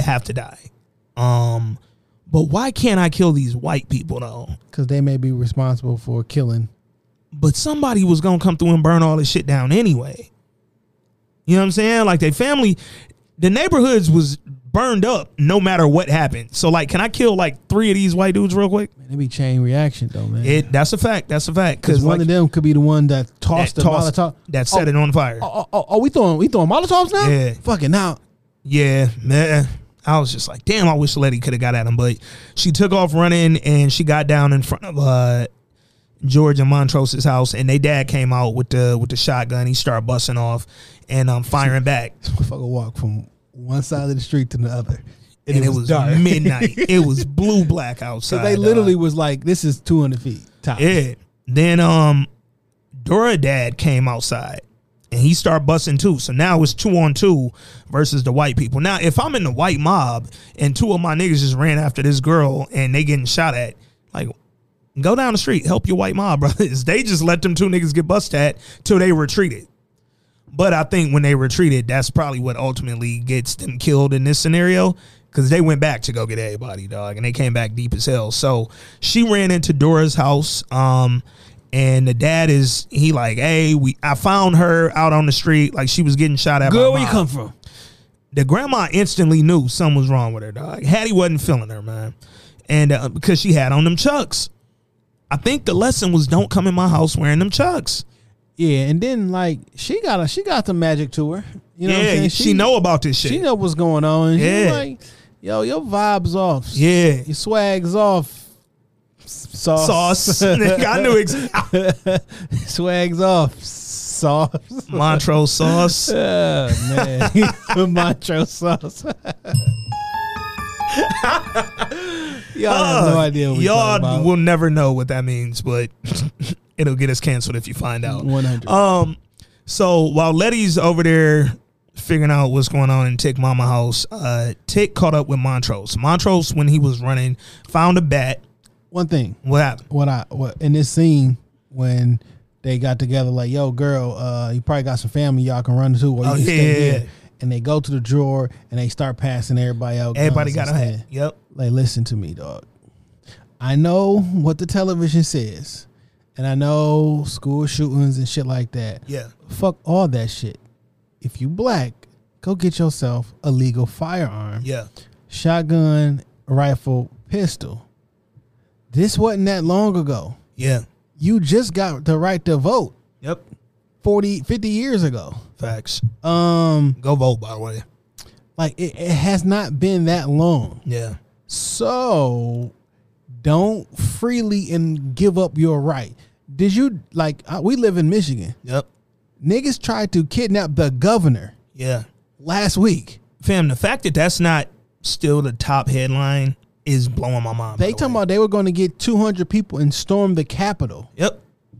Like, they were trying to legit overthrow the state government, bro. In the state, in the like, I frequent these areas. Yeah. How many times we done been to Lansing, East Lansing? Like, fam, I worked in that building.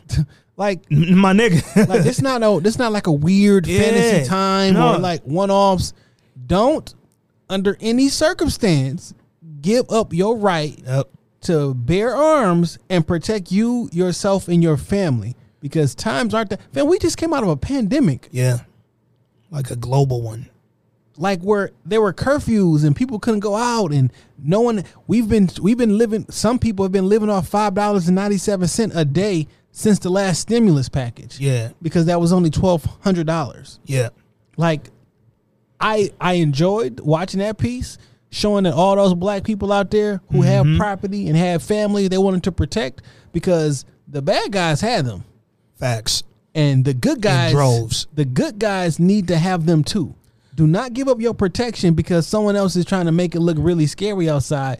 Keep your protection for your home. Going back to last week's episode and the story of Emmett Till, when they came to get Till out of his uncle's house 4 days after the alleged incident with the white woman, his uncle and them ain't pull out no guns. Over my dead body. They just let him in the house and retreated immediately. Tried to negotiate. Hey man, he ain't from here. He don't understand this Jim Crow South shit. He from Chicago. And the white man just said, yeah, we don't give a fuck. Find a nigger. And it's just like, dog, everybody in that house should have shot them the fuck up. And I'm not on no hindsight shit. I understand that, again, black people's traumas back in those days, we were fearful. Not everybody was a Nat Turner type mind where it was like, fuck it, nigga, I'm a rebel. You're not just gonna tell me if I'm either I'm gonna die or die. I'm gonna pick die. Yeah.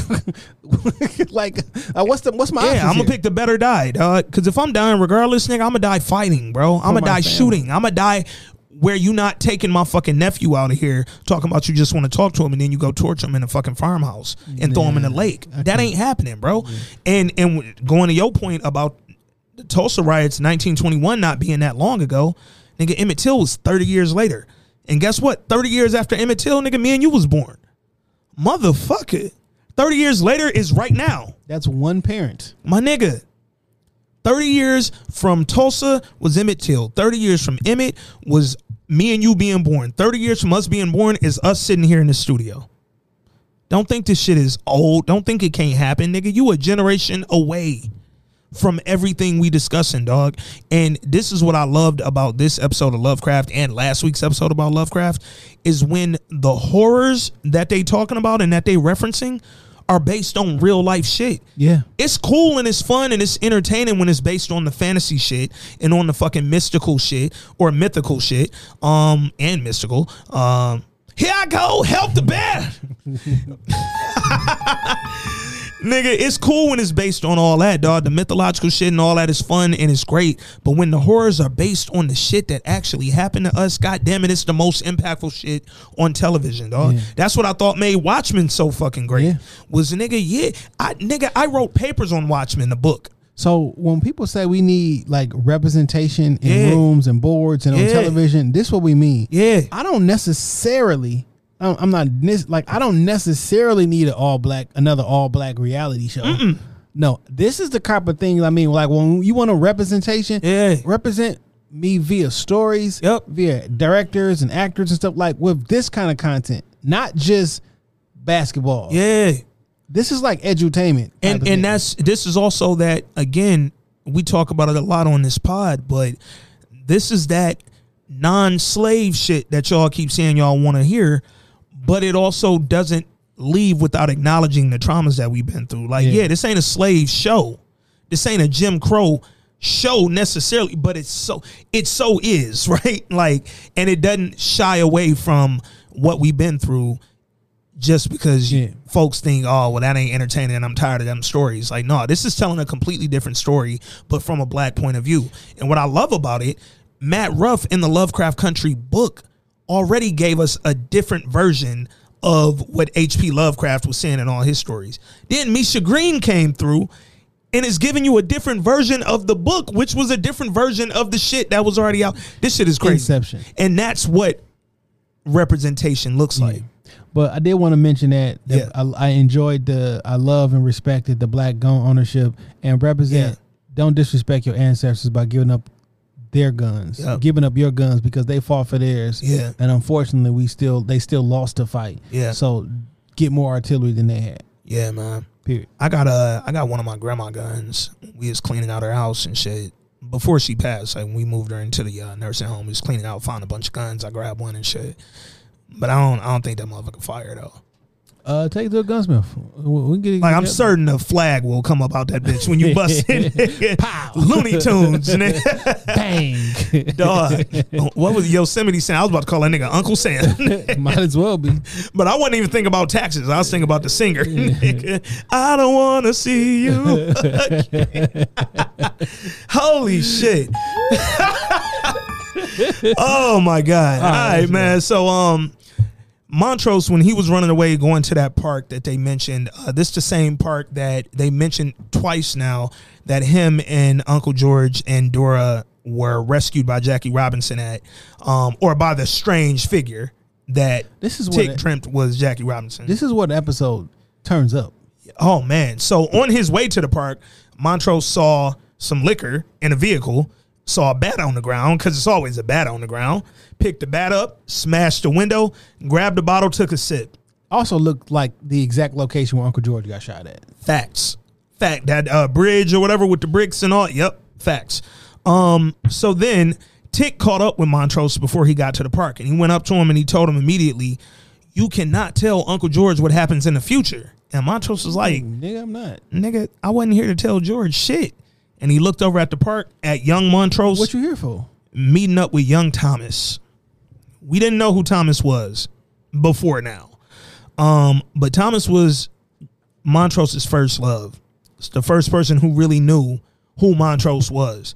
And when he saw him, he was there to tell him, can't fuck with you no more, dog, because you a faggot and I'm not. And he told him, if I could just warn Thomas, he won't get killed tonight. That's what current day Montrose said. If I could just warn him, he won't get killed, dog. He was like, I got to save him because, nigga, he gets shot in the head in real life. And Tick told him, no, you can't do that, because if you don't end up with my mama, then y'all won't have me. And if I don't exist, my son won't exist. And you got to think about what you risking. And that nigga Montrose said, quote, I have. But Thomas don't mean much. He's just the first in a long list of sacrifices I made to be your father. Nigga. So this is This is high level acting on both parts. Man, him and Tick giving me. And the Tick, I don't know if I sometimes I can relate to his facial expressions. Yeah. Because like I've been there where like I wanted to say things and I just couldn't say them. Yeah. And you stop and you restart and you restart and restart and you never actually said anything. Yeah. And then Montrose went on. Montrose told him he's narrating the conversation that young Montrose and young Thomas are having. And he said, I told him we can't be friends no more because he's a faggot and I'm not.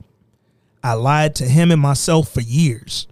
I cut out all the soft parts of myself just to be a man because men have sons. And how he adjusted his body language and he straightened up. Put them shoulders back. Straighten up. Because men have sons. And he said, I swallowed my pride when we found out your mama was pregnant and you could be George's. But you were my son. You had to be. The way y'all go back and listen to the way he said you had to be. Nigga, I was shook. Because I want to be a man. He said, I did it all and I would do it again because the only thing I ever wanted to be was your father. Man. So it can't change. Me telling Thomas to keep him safe right now can't change shit that happened after because I was still going to be your dad. So nigga! Let's go through that because that's super duper layer. Bro.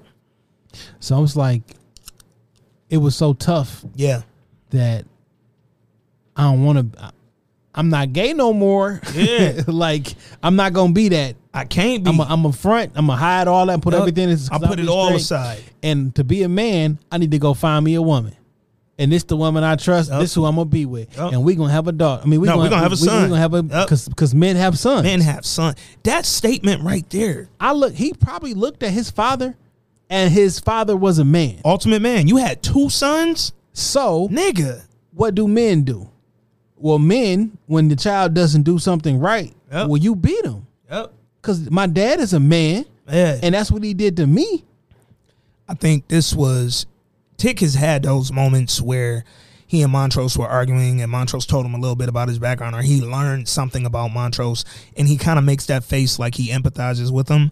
I think this might have been the first moment where it was like, oh no, I empathize deeply, dog. Like one of those moments where it was empathy but almost disgust at the same time is when Montrose was getting whooped by his dad, and Letty was like, nobody deserves that. And then he looked back at him like, nigga, you did it to me. Because you didn't deserve it, but neither did I, dog. Neither did I. But this moment right here was so fucking deep because he literally is telling his son, fam, as much as you might have thought I hated you, as much as you thought I might have fucking despised you and beat on you without reason, dog, I wanted you, I needed you to be my son, bro. You couldn't be anything else but my son. You were going to exist no matter what, because without your existence, I wouldn't have survived. And to top it off, since you may not even be my kid, really don't fucking matter. Man. It really don't matter. Because guess what? More than likely, you was still going to be born. And yeah, that's just where it's at, dog. So while they're doing that, Letty is going through all the bedrooms at Dora's family house. She trying to find the book of names, but she doesn't know where to look. So she going all the places they thought, like Tick kind of told her, yeah, you might want to try this room, that room, that room. And she's up in these rooms going through drawers, but she doesn't know what the hell is going on. Something that happened before this scene with Letty, though. It was a scene where Letty was in the kitchen talking to Dora's little sister. And her little sister comes in there and she says something like,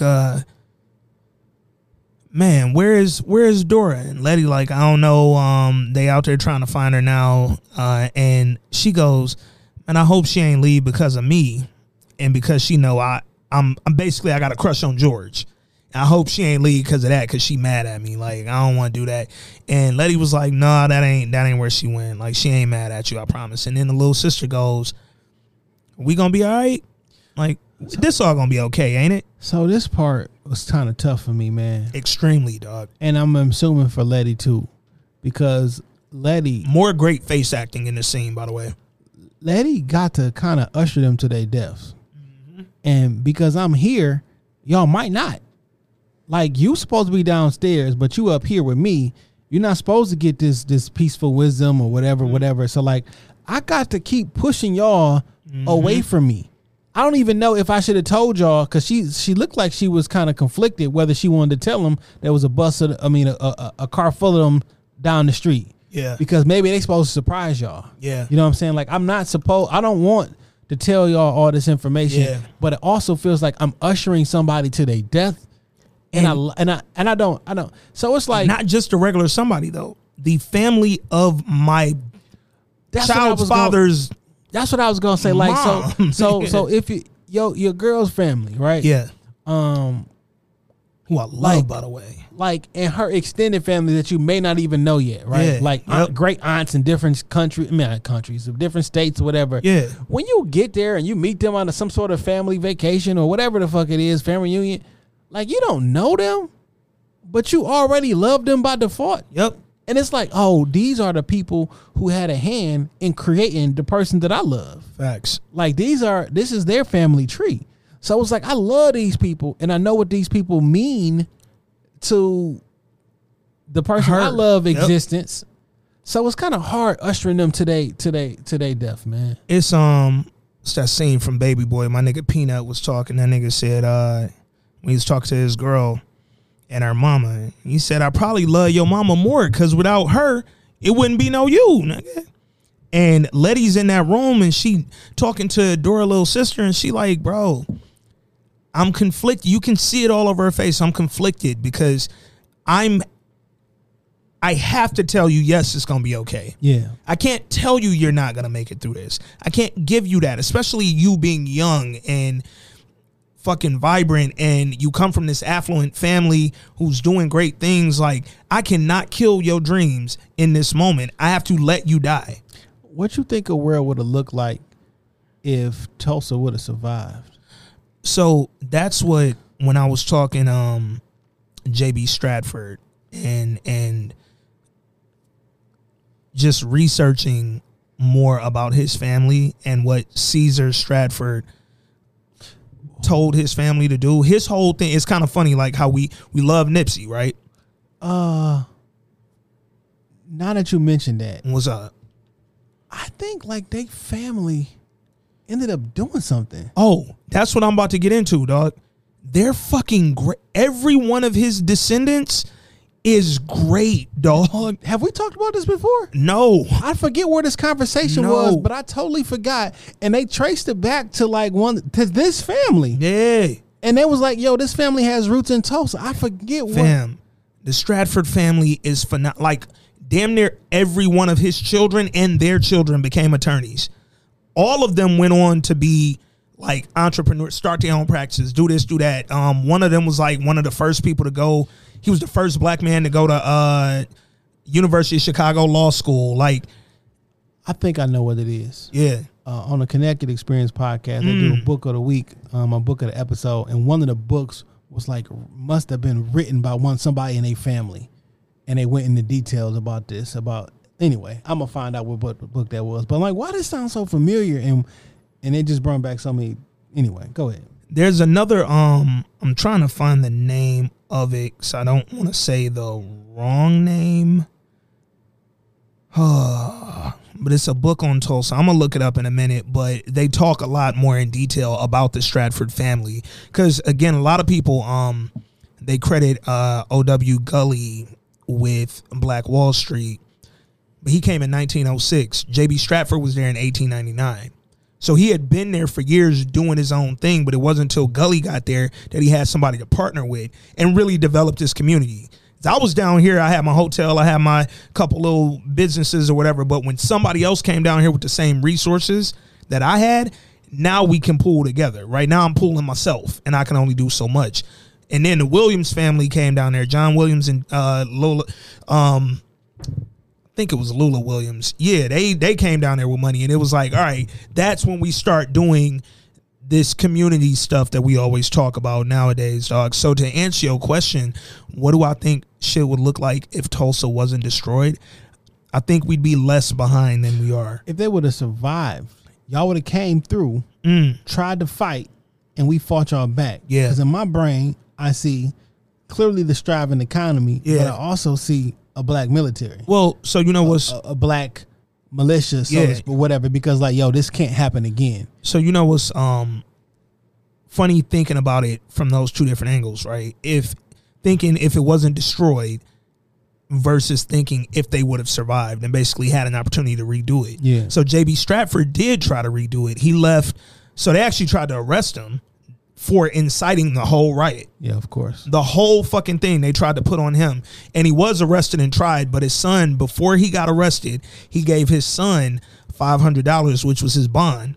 And he said, look, hand him $500 cash. He said, look, as soon as I get booked, come bum me out and we getting the fuck out of here. So his son bonded him as soon as he got booked, put him on a train to Chicago where his brother lived, and I think his daughter lived up there too.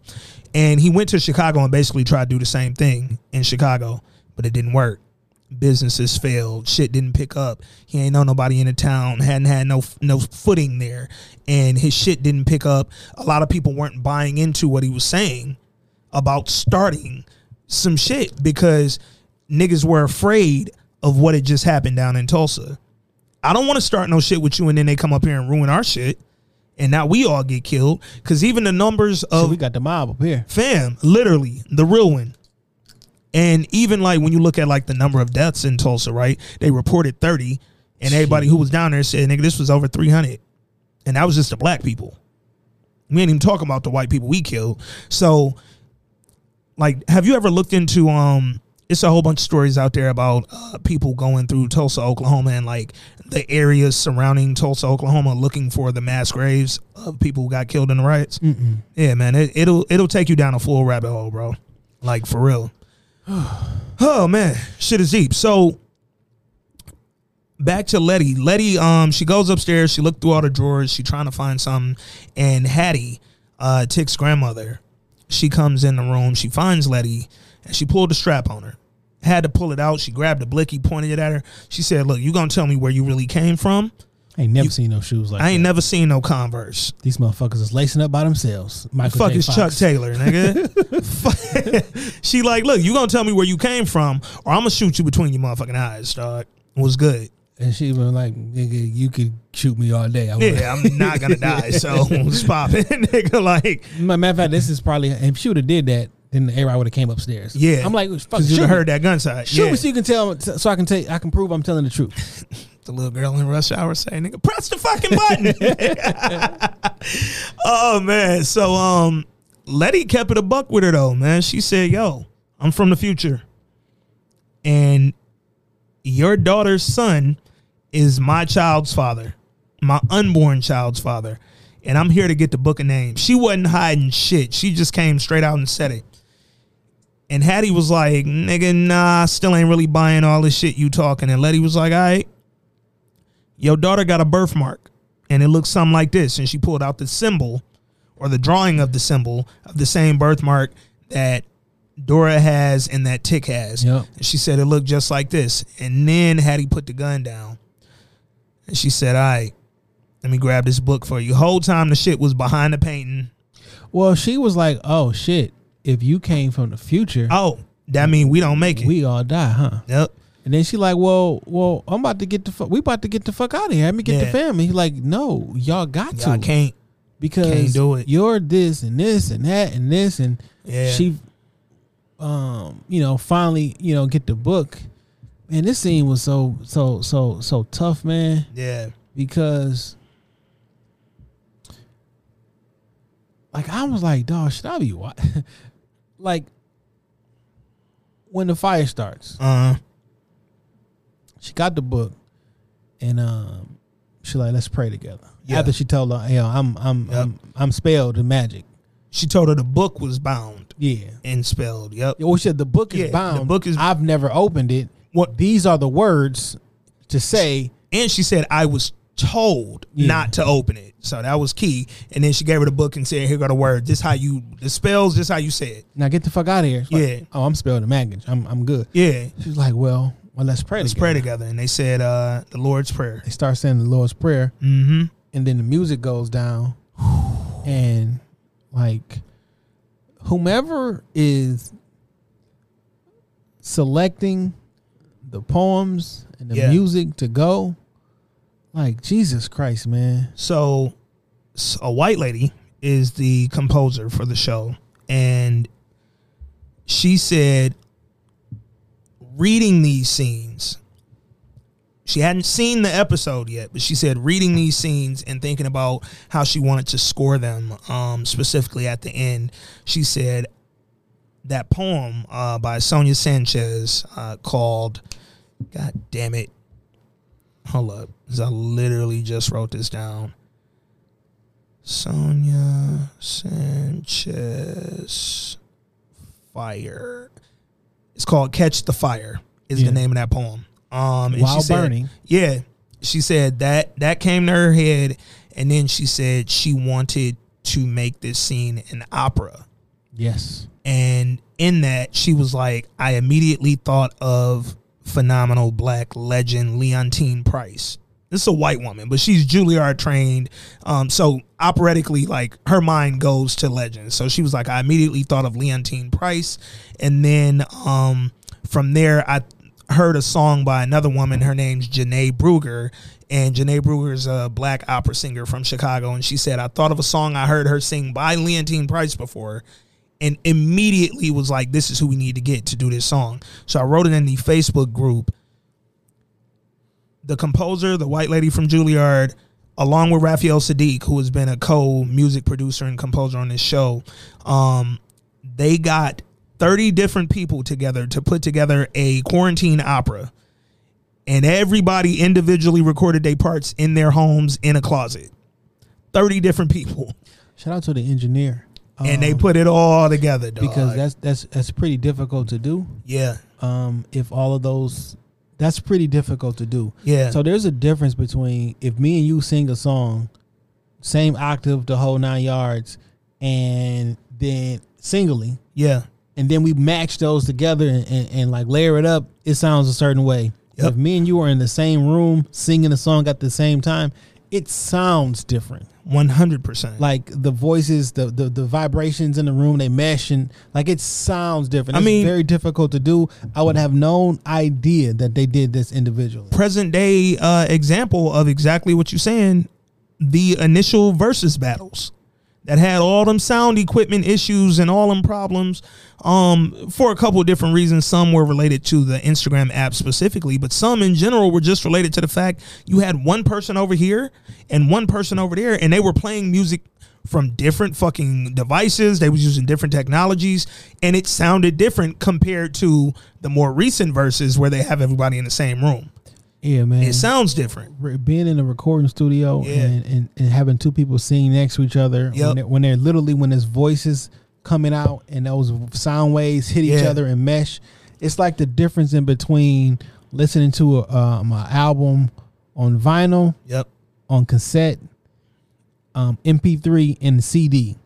Even though they sound the same, they sound completely different. So many subtle differences in there. Shout out to my vinyl lovers out there. Nigga, you sitting with one, dog. You feel me? I got a collection that's coming for niggas' heads. But no, this score was perfect, dog. And salute to everyone involved who decided on this poem. Watching her burn, it's spooky. I couldn't turn away because of the music got me wrapped in, right? Yeah. And then they keep flashing to Hippolyta, right? Yeah. Trying to keep the portal open. So they were flashing to a few things. It was Hippolyta, and then it was Montrose back at the park. Yeah.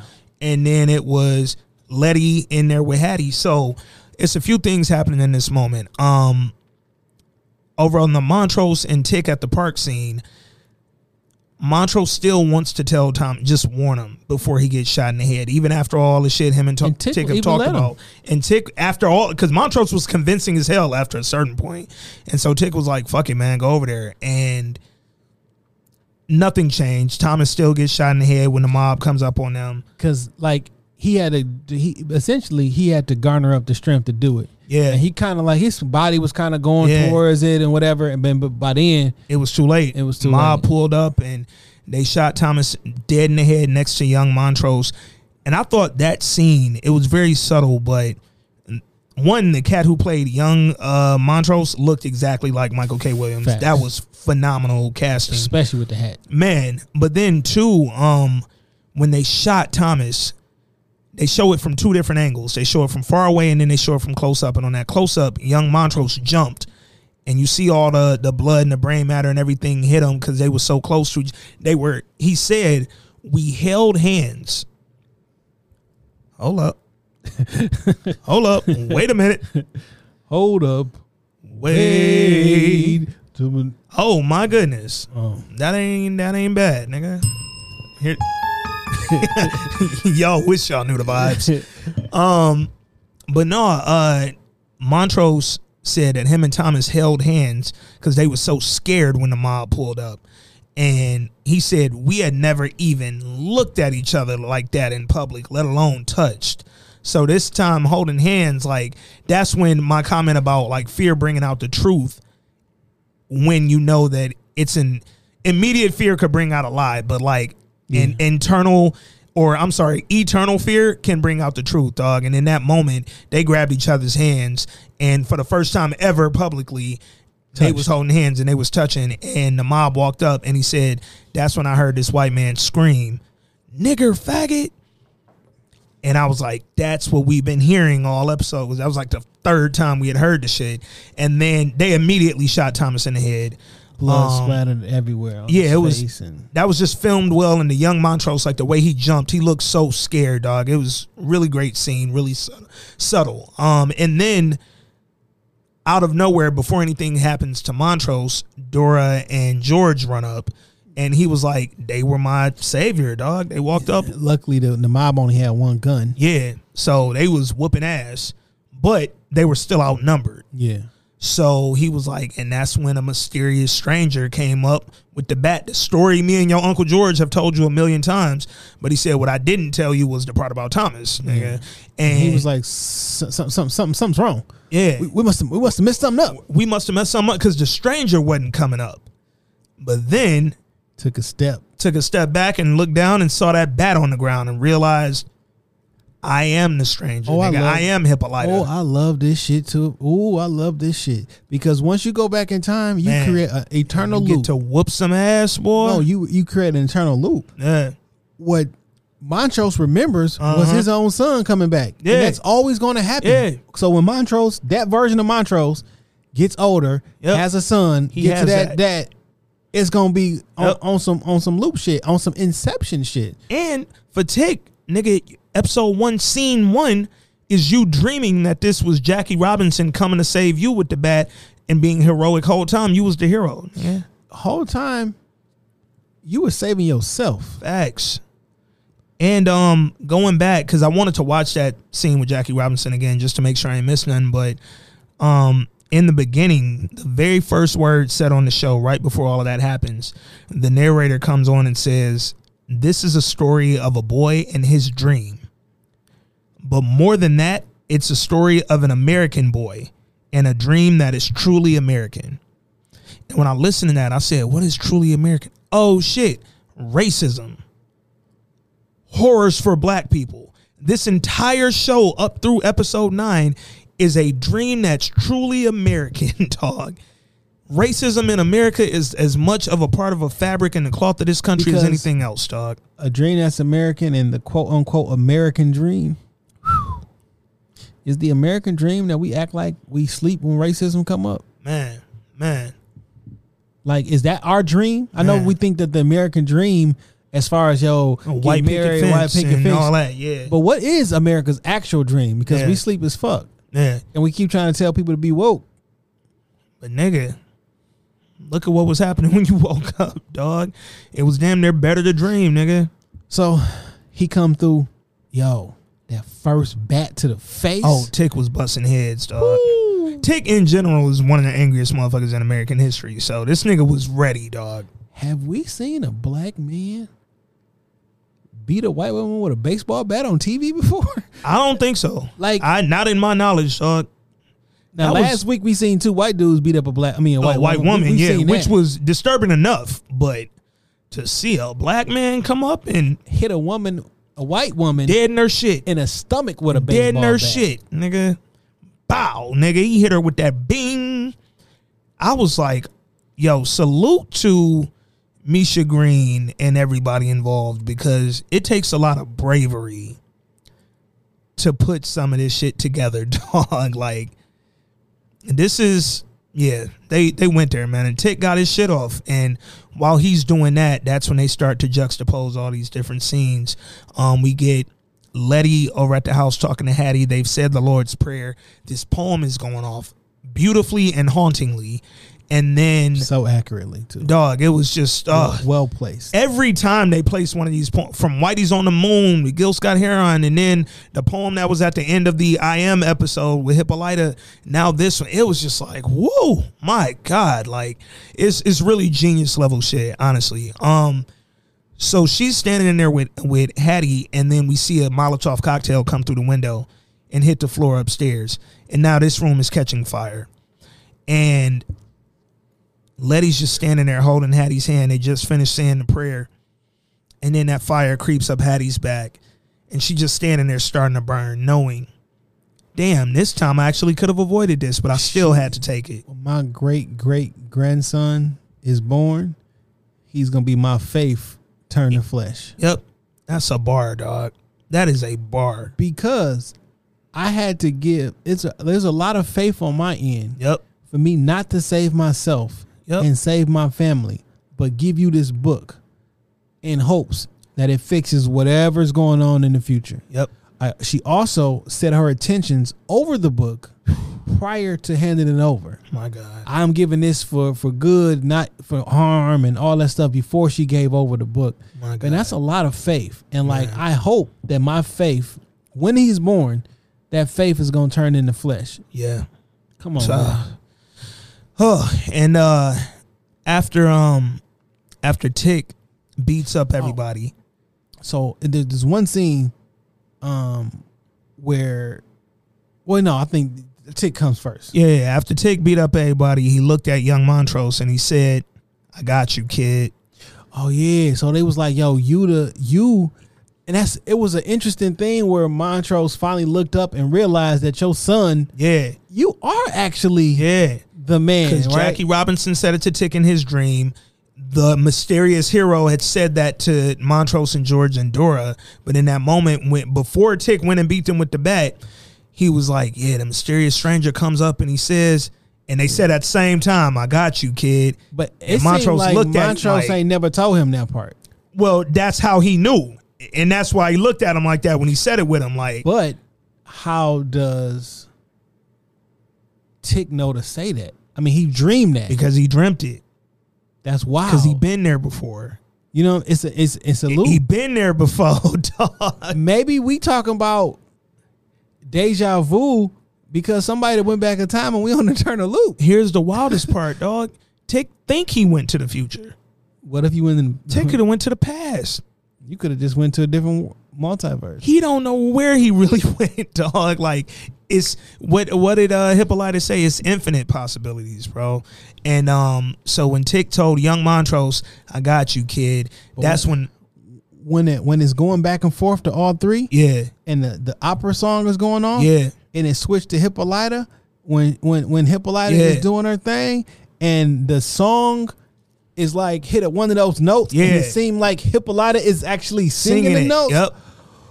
Man, when them eyes roll back, whoo. So Montrose and Tick run back to the portal. They go back to the Stratford Hotel because we have to get out of here before the Stratford Hotel is burned down. Because if we don't get back, nigga, we stuck here in Tulsa and we probably die over here. So they got to get back. They get back to the portal, but Letty isn't there. Letty's doing the absolute slowest walk in the history of walks down the street. And I get it. You invulnerable. Ain't nothing going to happen to you. But I swear I wanted her to jog, dog. I said, you got these Chucks on. And she like in this emotional state. Yeah, she just watched a family die that she knew she could have saved. But she would have altered everything else in the history of her life, dog. Or, you know what she could have did? And this would been the exact same the outcome? Yeah. Could have took all them niggas to the portal. Everybody comes back. And they not in that timeline no more. They don't, nothing, they existence in that timeline stops on that day. And they just all in the future. And they start over from day one. Because they got to start over day one. What you mean? If they come through the portal and they current day now, whoever they were then, they ain't that no more. They ain't in Tulsa no more. Like, it's literally they like. will remember where they was at. They'll just be in the future. But they're not impacting that timeline no more because, so on that day, they cease to exist.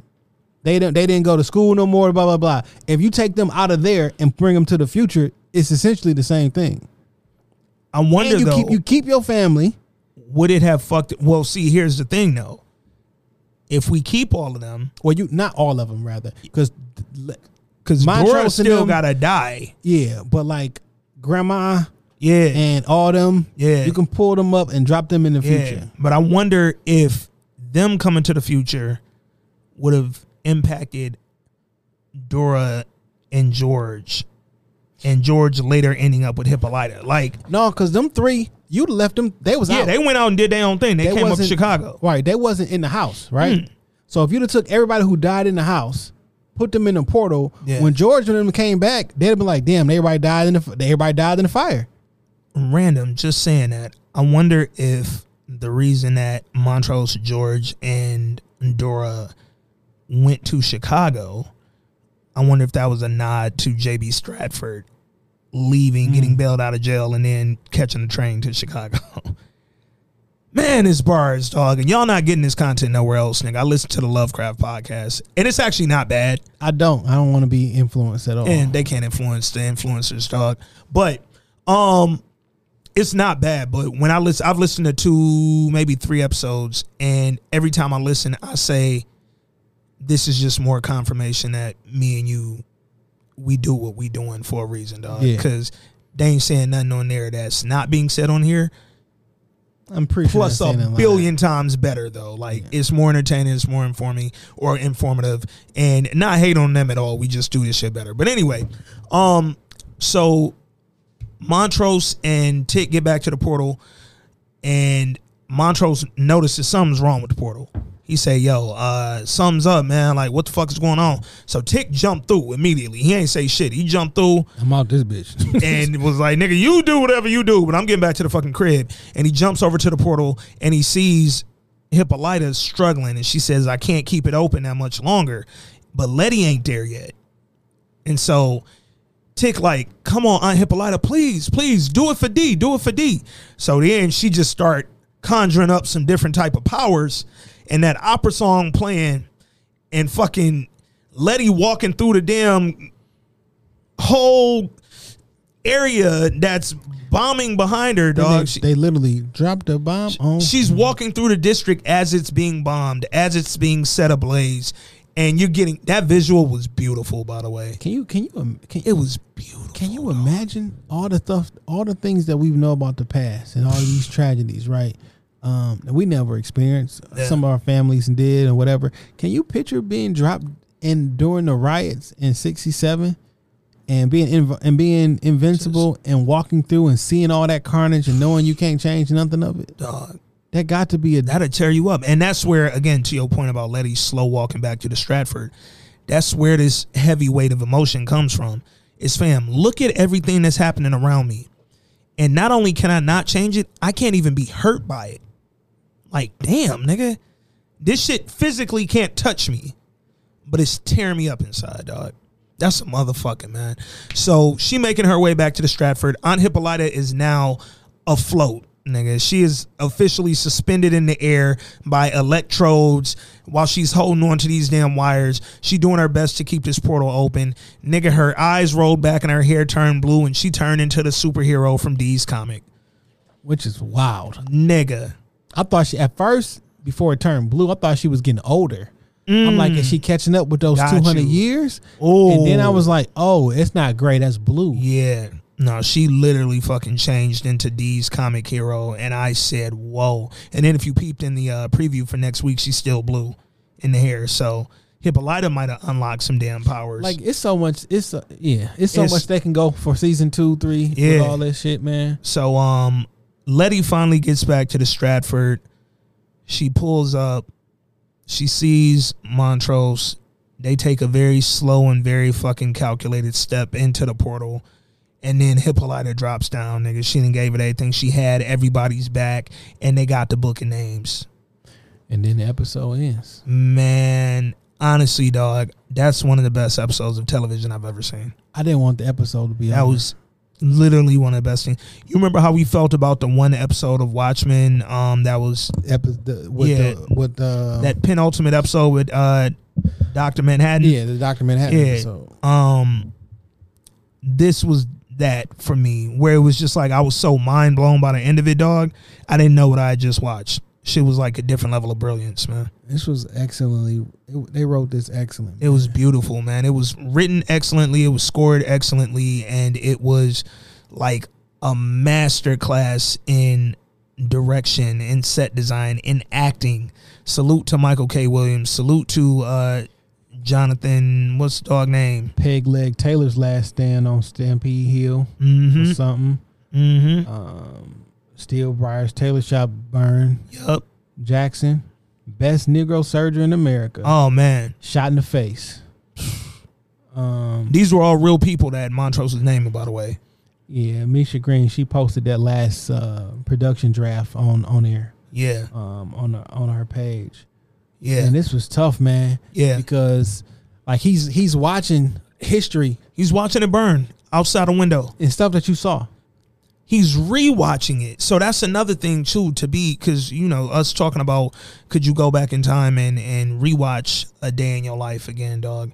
Like Montrose ain't just rewatching a day that he lived and seeing himself live it over again. He's rewatching the most traumatic, the most tragic day in American history, bro. And he's watching it from a different perspective. Yeah, physically and mentally. Yeah, and emotionally. Yeah, because now I understand what kind of devil I'm dealing with, and I'm able to see the impact of what all these things happened. And if you think about it, the last time he was there, young Montrose, the last time he was there, he locked up everything inside him. He locked up every feeling, every emotion, everything who was him. This time, being there in current day Montrose, it unlocked everything, dog. Like I'm big on Detroit and Detroit history. Facts. And I've been watching different documentaries about the city of Detroit. Yeah. About the stress unit, the police unit that they had that went around killing black people, essentially. Yeah. But in watching that documentary that I purchased and going through the different cities, I'm sorry, not the city, but going through the city and looking at different streets and different buildings and stuff that used to be there that aren't there after the riots, it's like, yo, all these different places used to be in the city I come from. My family's home grew up right off of Linwood. That's where the tanks was riding down the street. You know what I'm saying? Like that whole area is a different area now, but seeing pictures and video of what it used to look like. Yeah. Man, that's something different, man. That's something different. But let's and think about that for your whole entire city though. Yeah.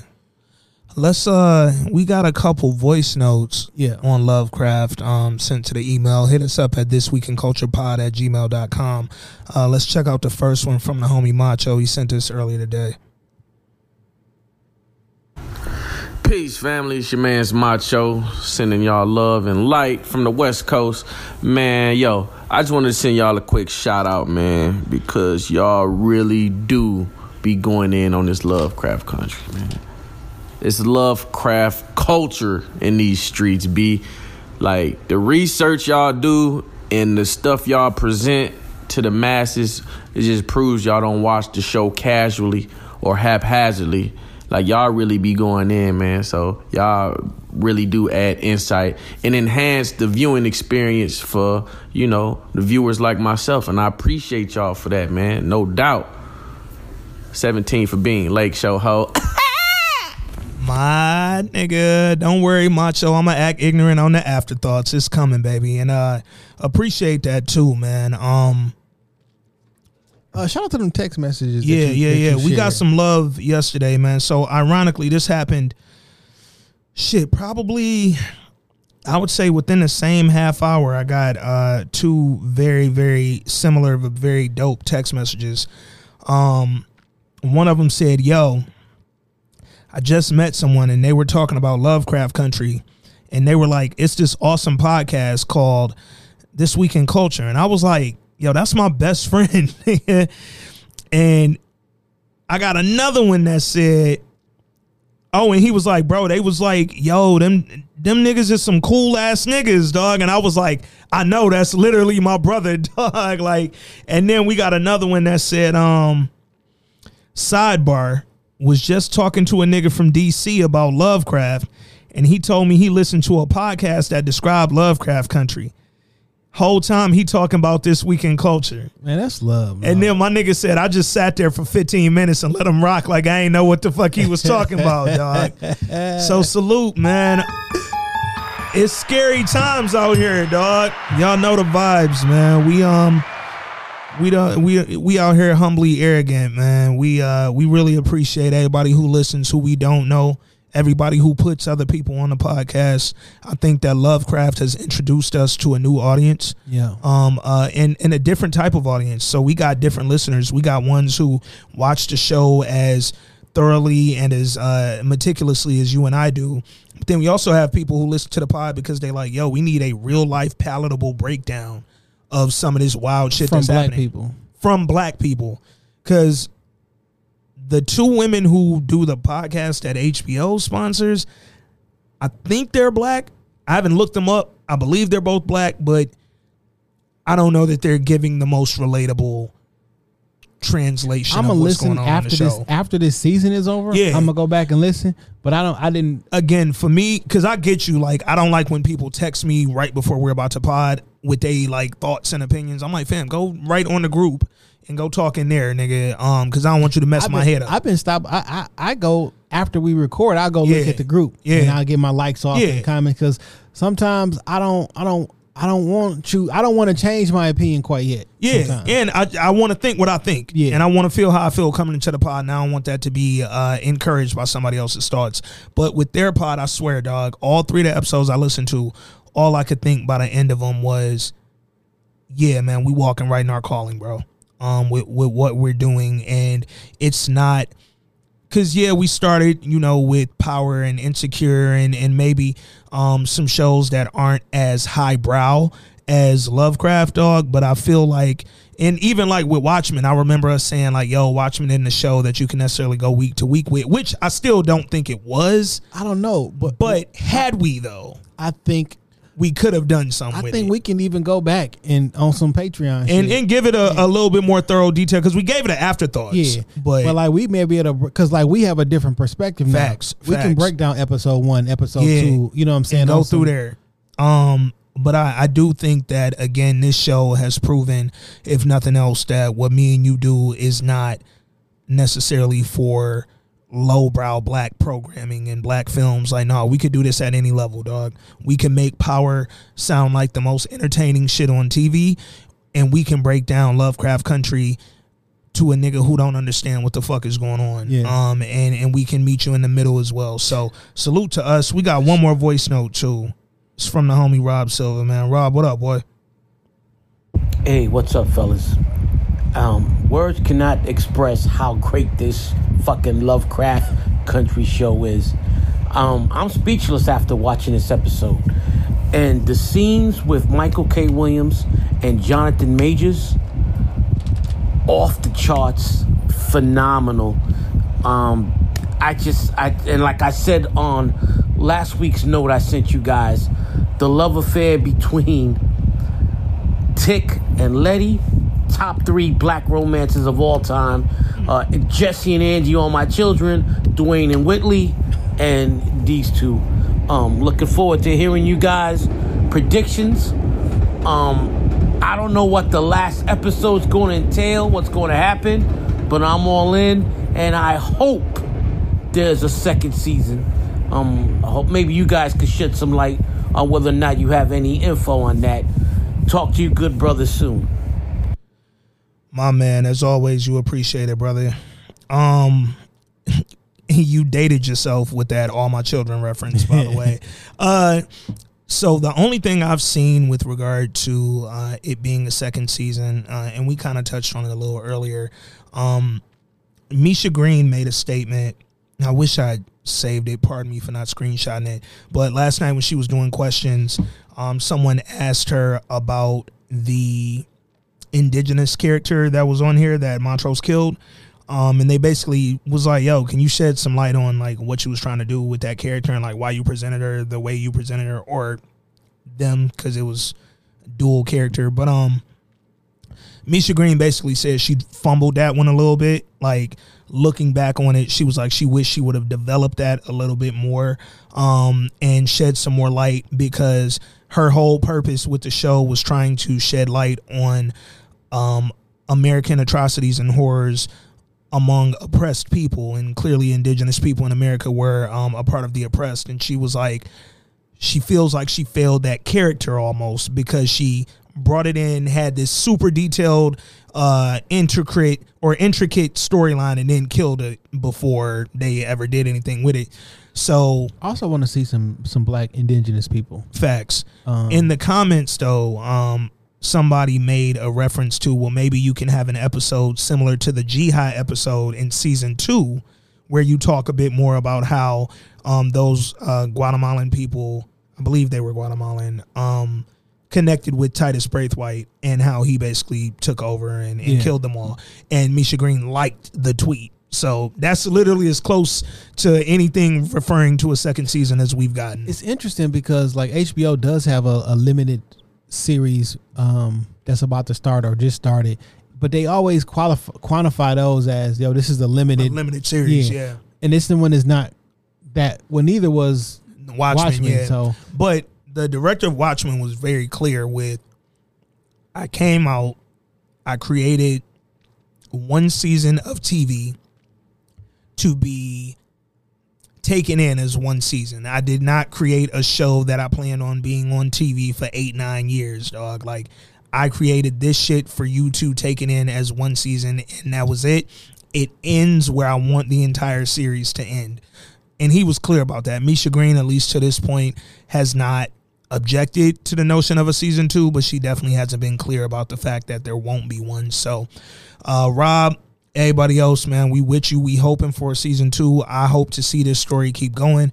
But talking about the finale and maybe what can happen there, it could easily be some things that go down in the finale that make it so a season 2 ain't really necessary, dog. Like, it could end like The Watchmen, where by the time the finale goes off, everything could be wrapped up. I hope not. I hope not, but they could do it, man. Final thoughts on this episode and what you expect from the finale, or any predictions you might have for the finale. I want Jihad to fight somehow. 100%. Because like it does seem like that has kind of that it was kind of wasted. Yeah. Like you just showed up at the crib, be like, "Hey, yo, get the fuck out of here," and that was it. So Jihad is in 4 episodes according to IMDb. So she was in episode 1. She was in the full Jihad episode. She was in there last week. So I'm expecting to see her one more time. And I'm expecting to see her in a big way. I wrote this in the Facebook group as far as predictions go. I don't think Jihad had sex with the 100th dude. I think she still has that 100th left over. I don't know that she's necessarily saving that to try to get Tick, but I don't think she got rid of her Kumio powers. What makes you think that? Because is that what you hope, or what? No, like, well, what it's kind of a combination of hope and just kind of trying to think logically when you think about magic. But I'm like, if she's no longer a Kumiho and she's back to just normal regular Jihad, what can she really do at this point? Like, what? Now you just a regular human who done came all the way over from South Korea to tell this nigga something he already knew? You already told him he was gonna die. So again, I don't know what she would do with the Kumiho powers that we know her to have. I'm just saying I don't think she. I don't know how her powers work, because if they only come out during sex, then you don't have powers. Then you ain't doing nothing. But also, I'm wondering, is that the only time that they come out? Like, so is if maybe because like the reason I think she did 100 is because she got there, and then there was a lapse in time where she explained everything, and then he recapped. So you mean to tell me you did your 100 and blah, blah, blah, as if you already told me that, right? Yeah. So maybe it's once I do my 100, now I can control the shit. You know what I'm saying? Okay, I can see that. Now, if I can control the shit, or I might just be a regular woman. And Letty said, he was like, well, why you here? Because I love you. Because she love you. Yeah. And she want to be with you, and she don't want you to die.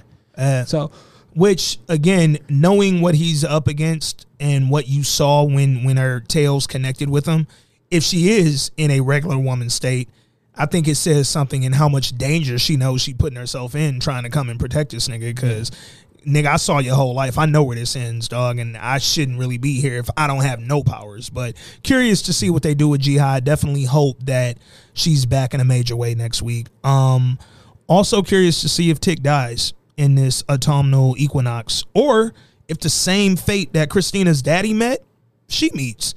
Because nigga, Tick was too powerful then. Your daddy couldn't break him. Does it happen to you? And did you notice she called the house that they burned down her dad's summer house? She said it real low key, like, the last time y'all was at my family's summer house, blah, blah, blah, blah, blah. So now I'm like, oh, is it like y'all got some real shit that you about to take Tick to up in Artem, dog? Well, she said because that was a remake. You know what I'm saying? That whole house was remade. Yeah, after Titus burned it down. Yeah. So they got somewhere else to go. And she taking him next week. So we're going to see where this goes, man. In the meantime, y'all let us know what y'all think. Let us know what y'all thought about the pod, about the episode. This is a phenomenal podcast, by the way. I just want to throw that out there. Nigga, I ain't tooting our own horn, but nigga. Matter of fact, man, hold up. I know how we gonna end this show.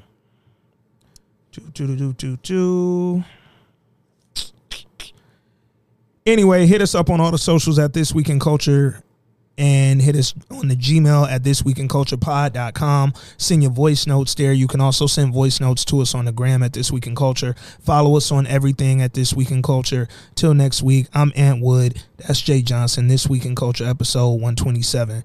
We out. Are you not entertained? Are you not entertained? Is this not why you are here?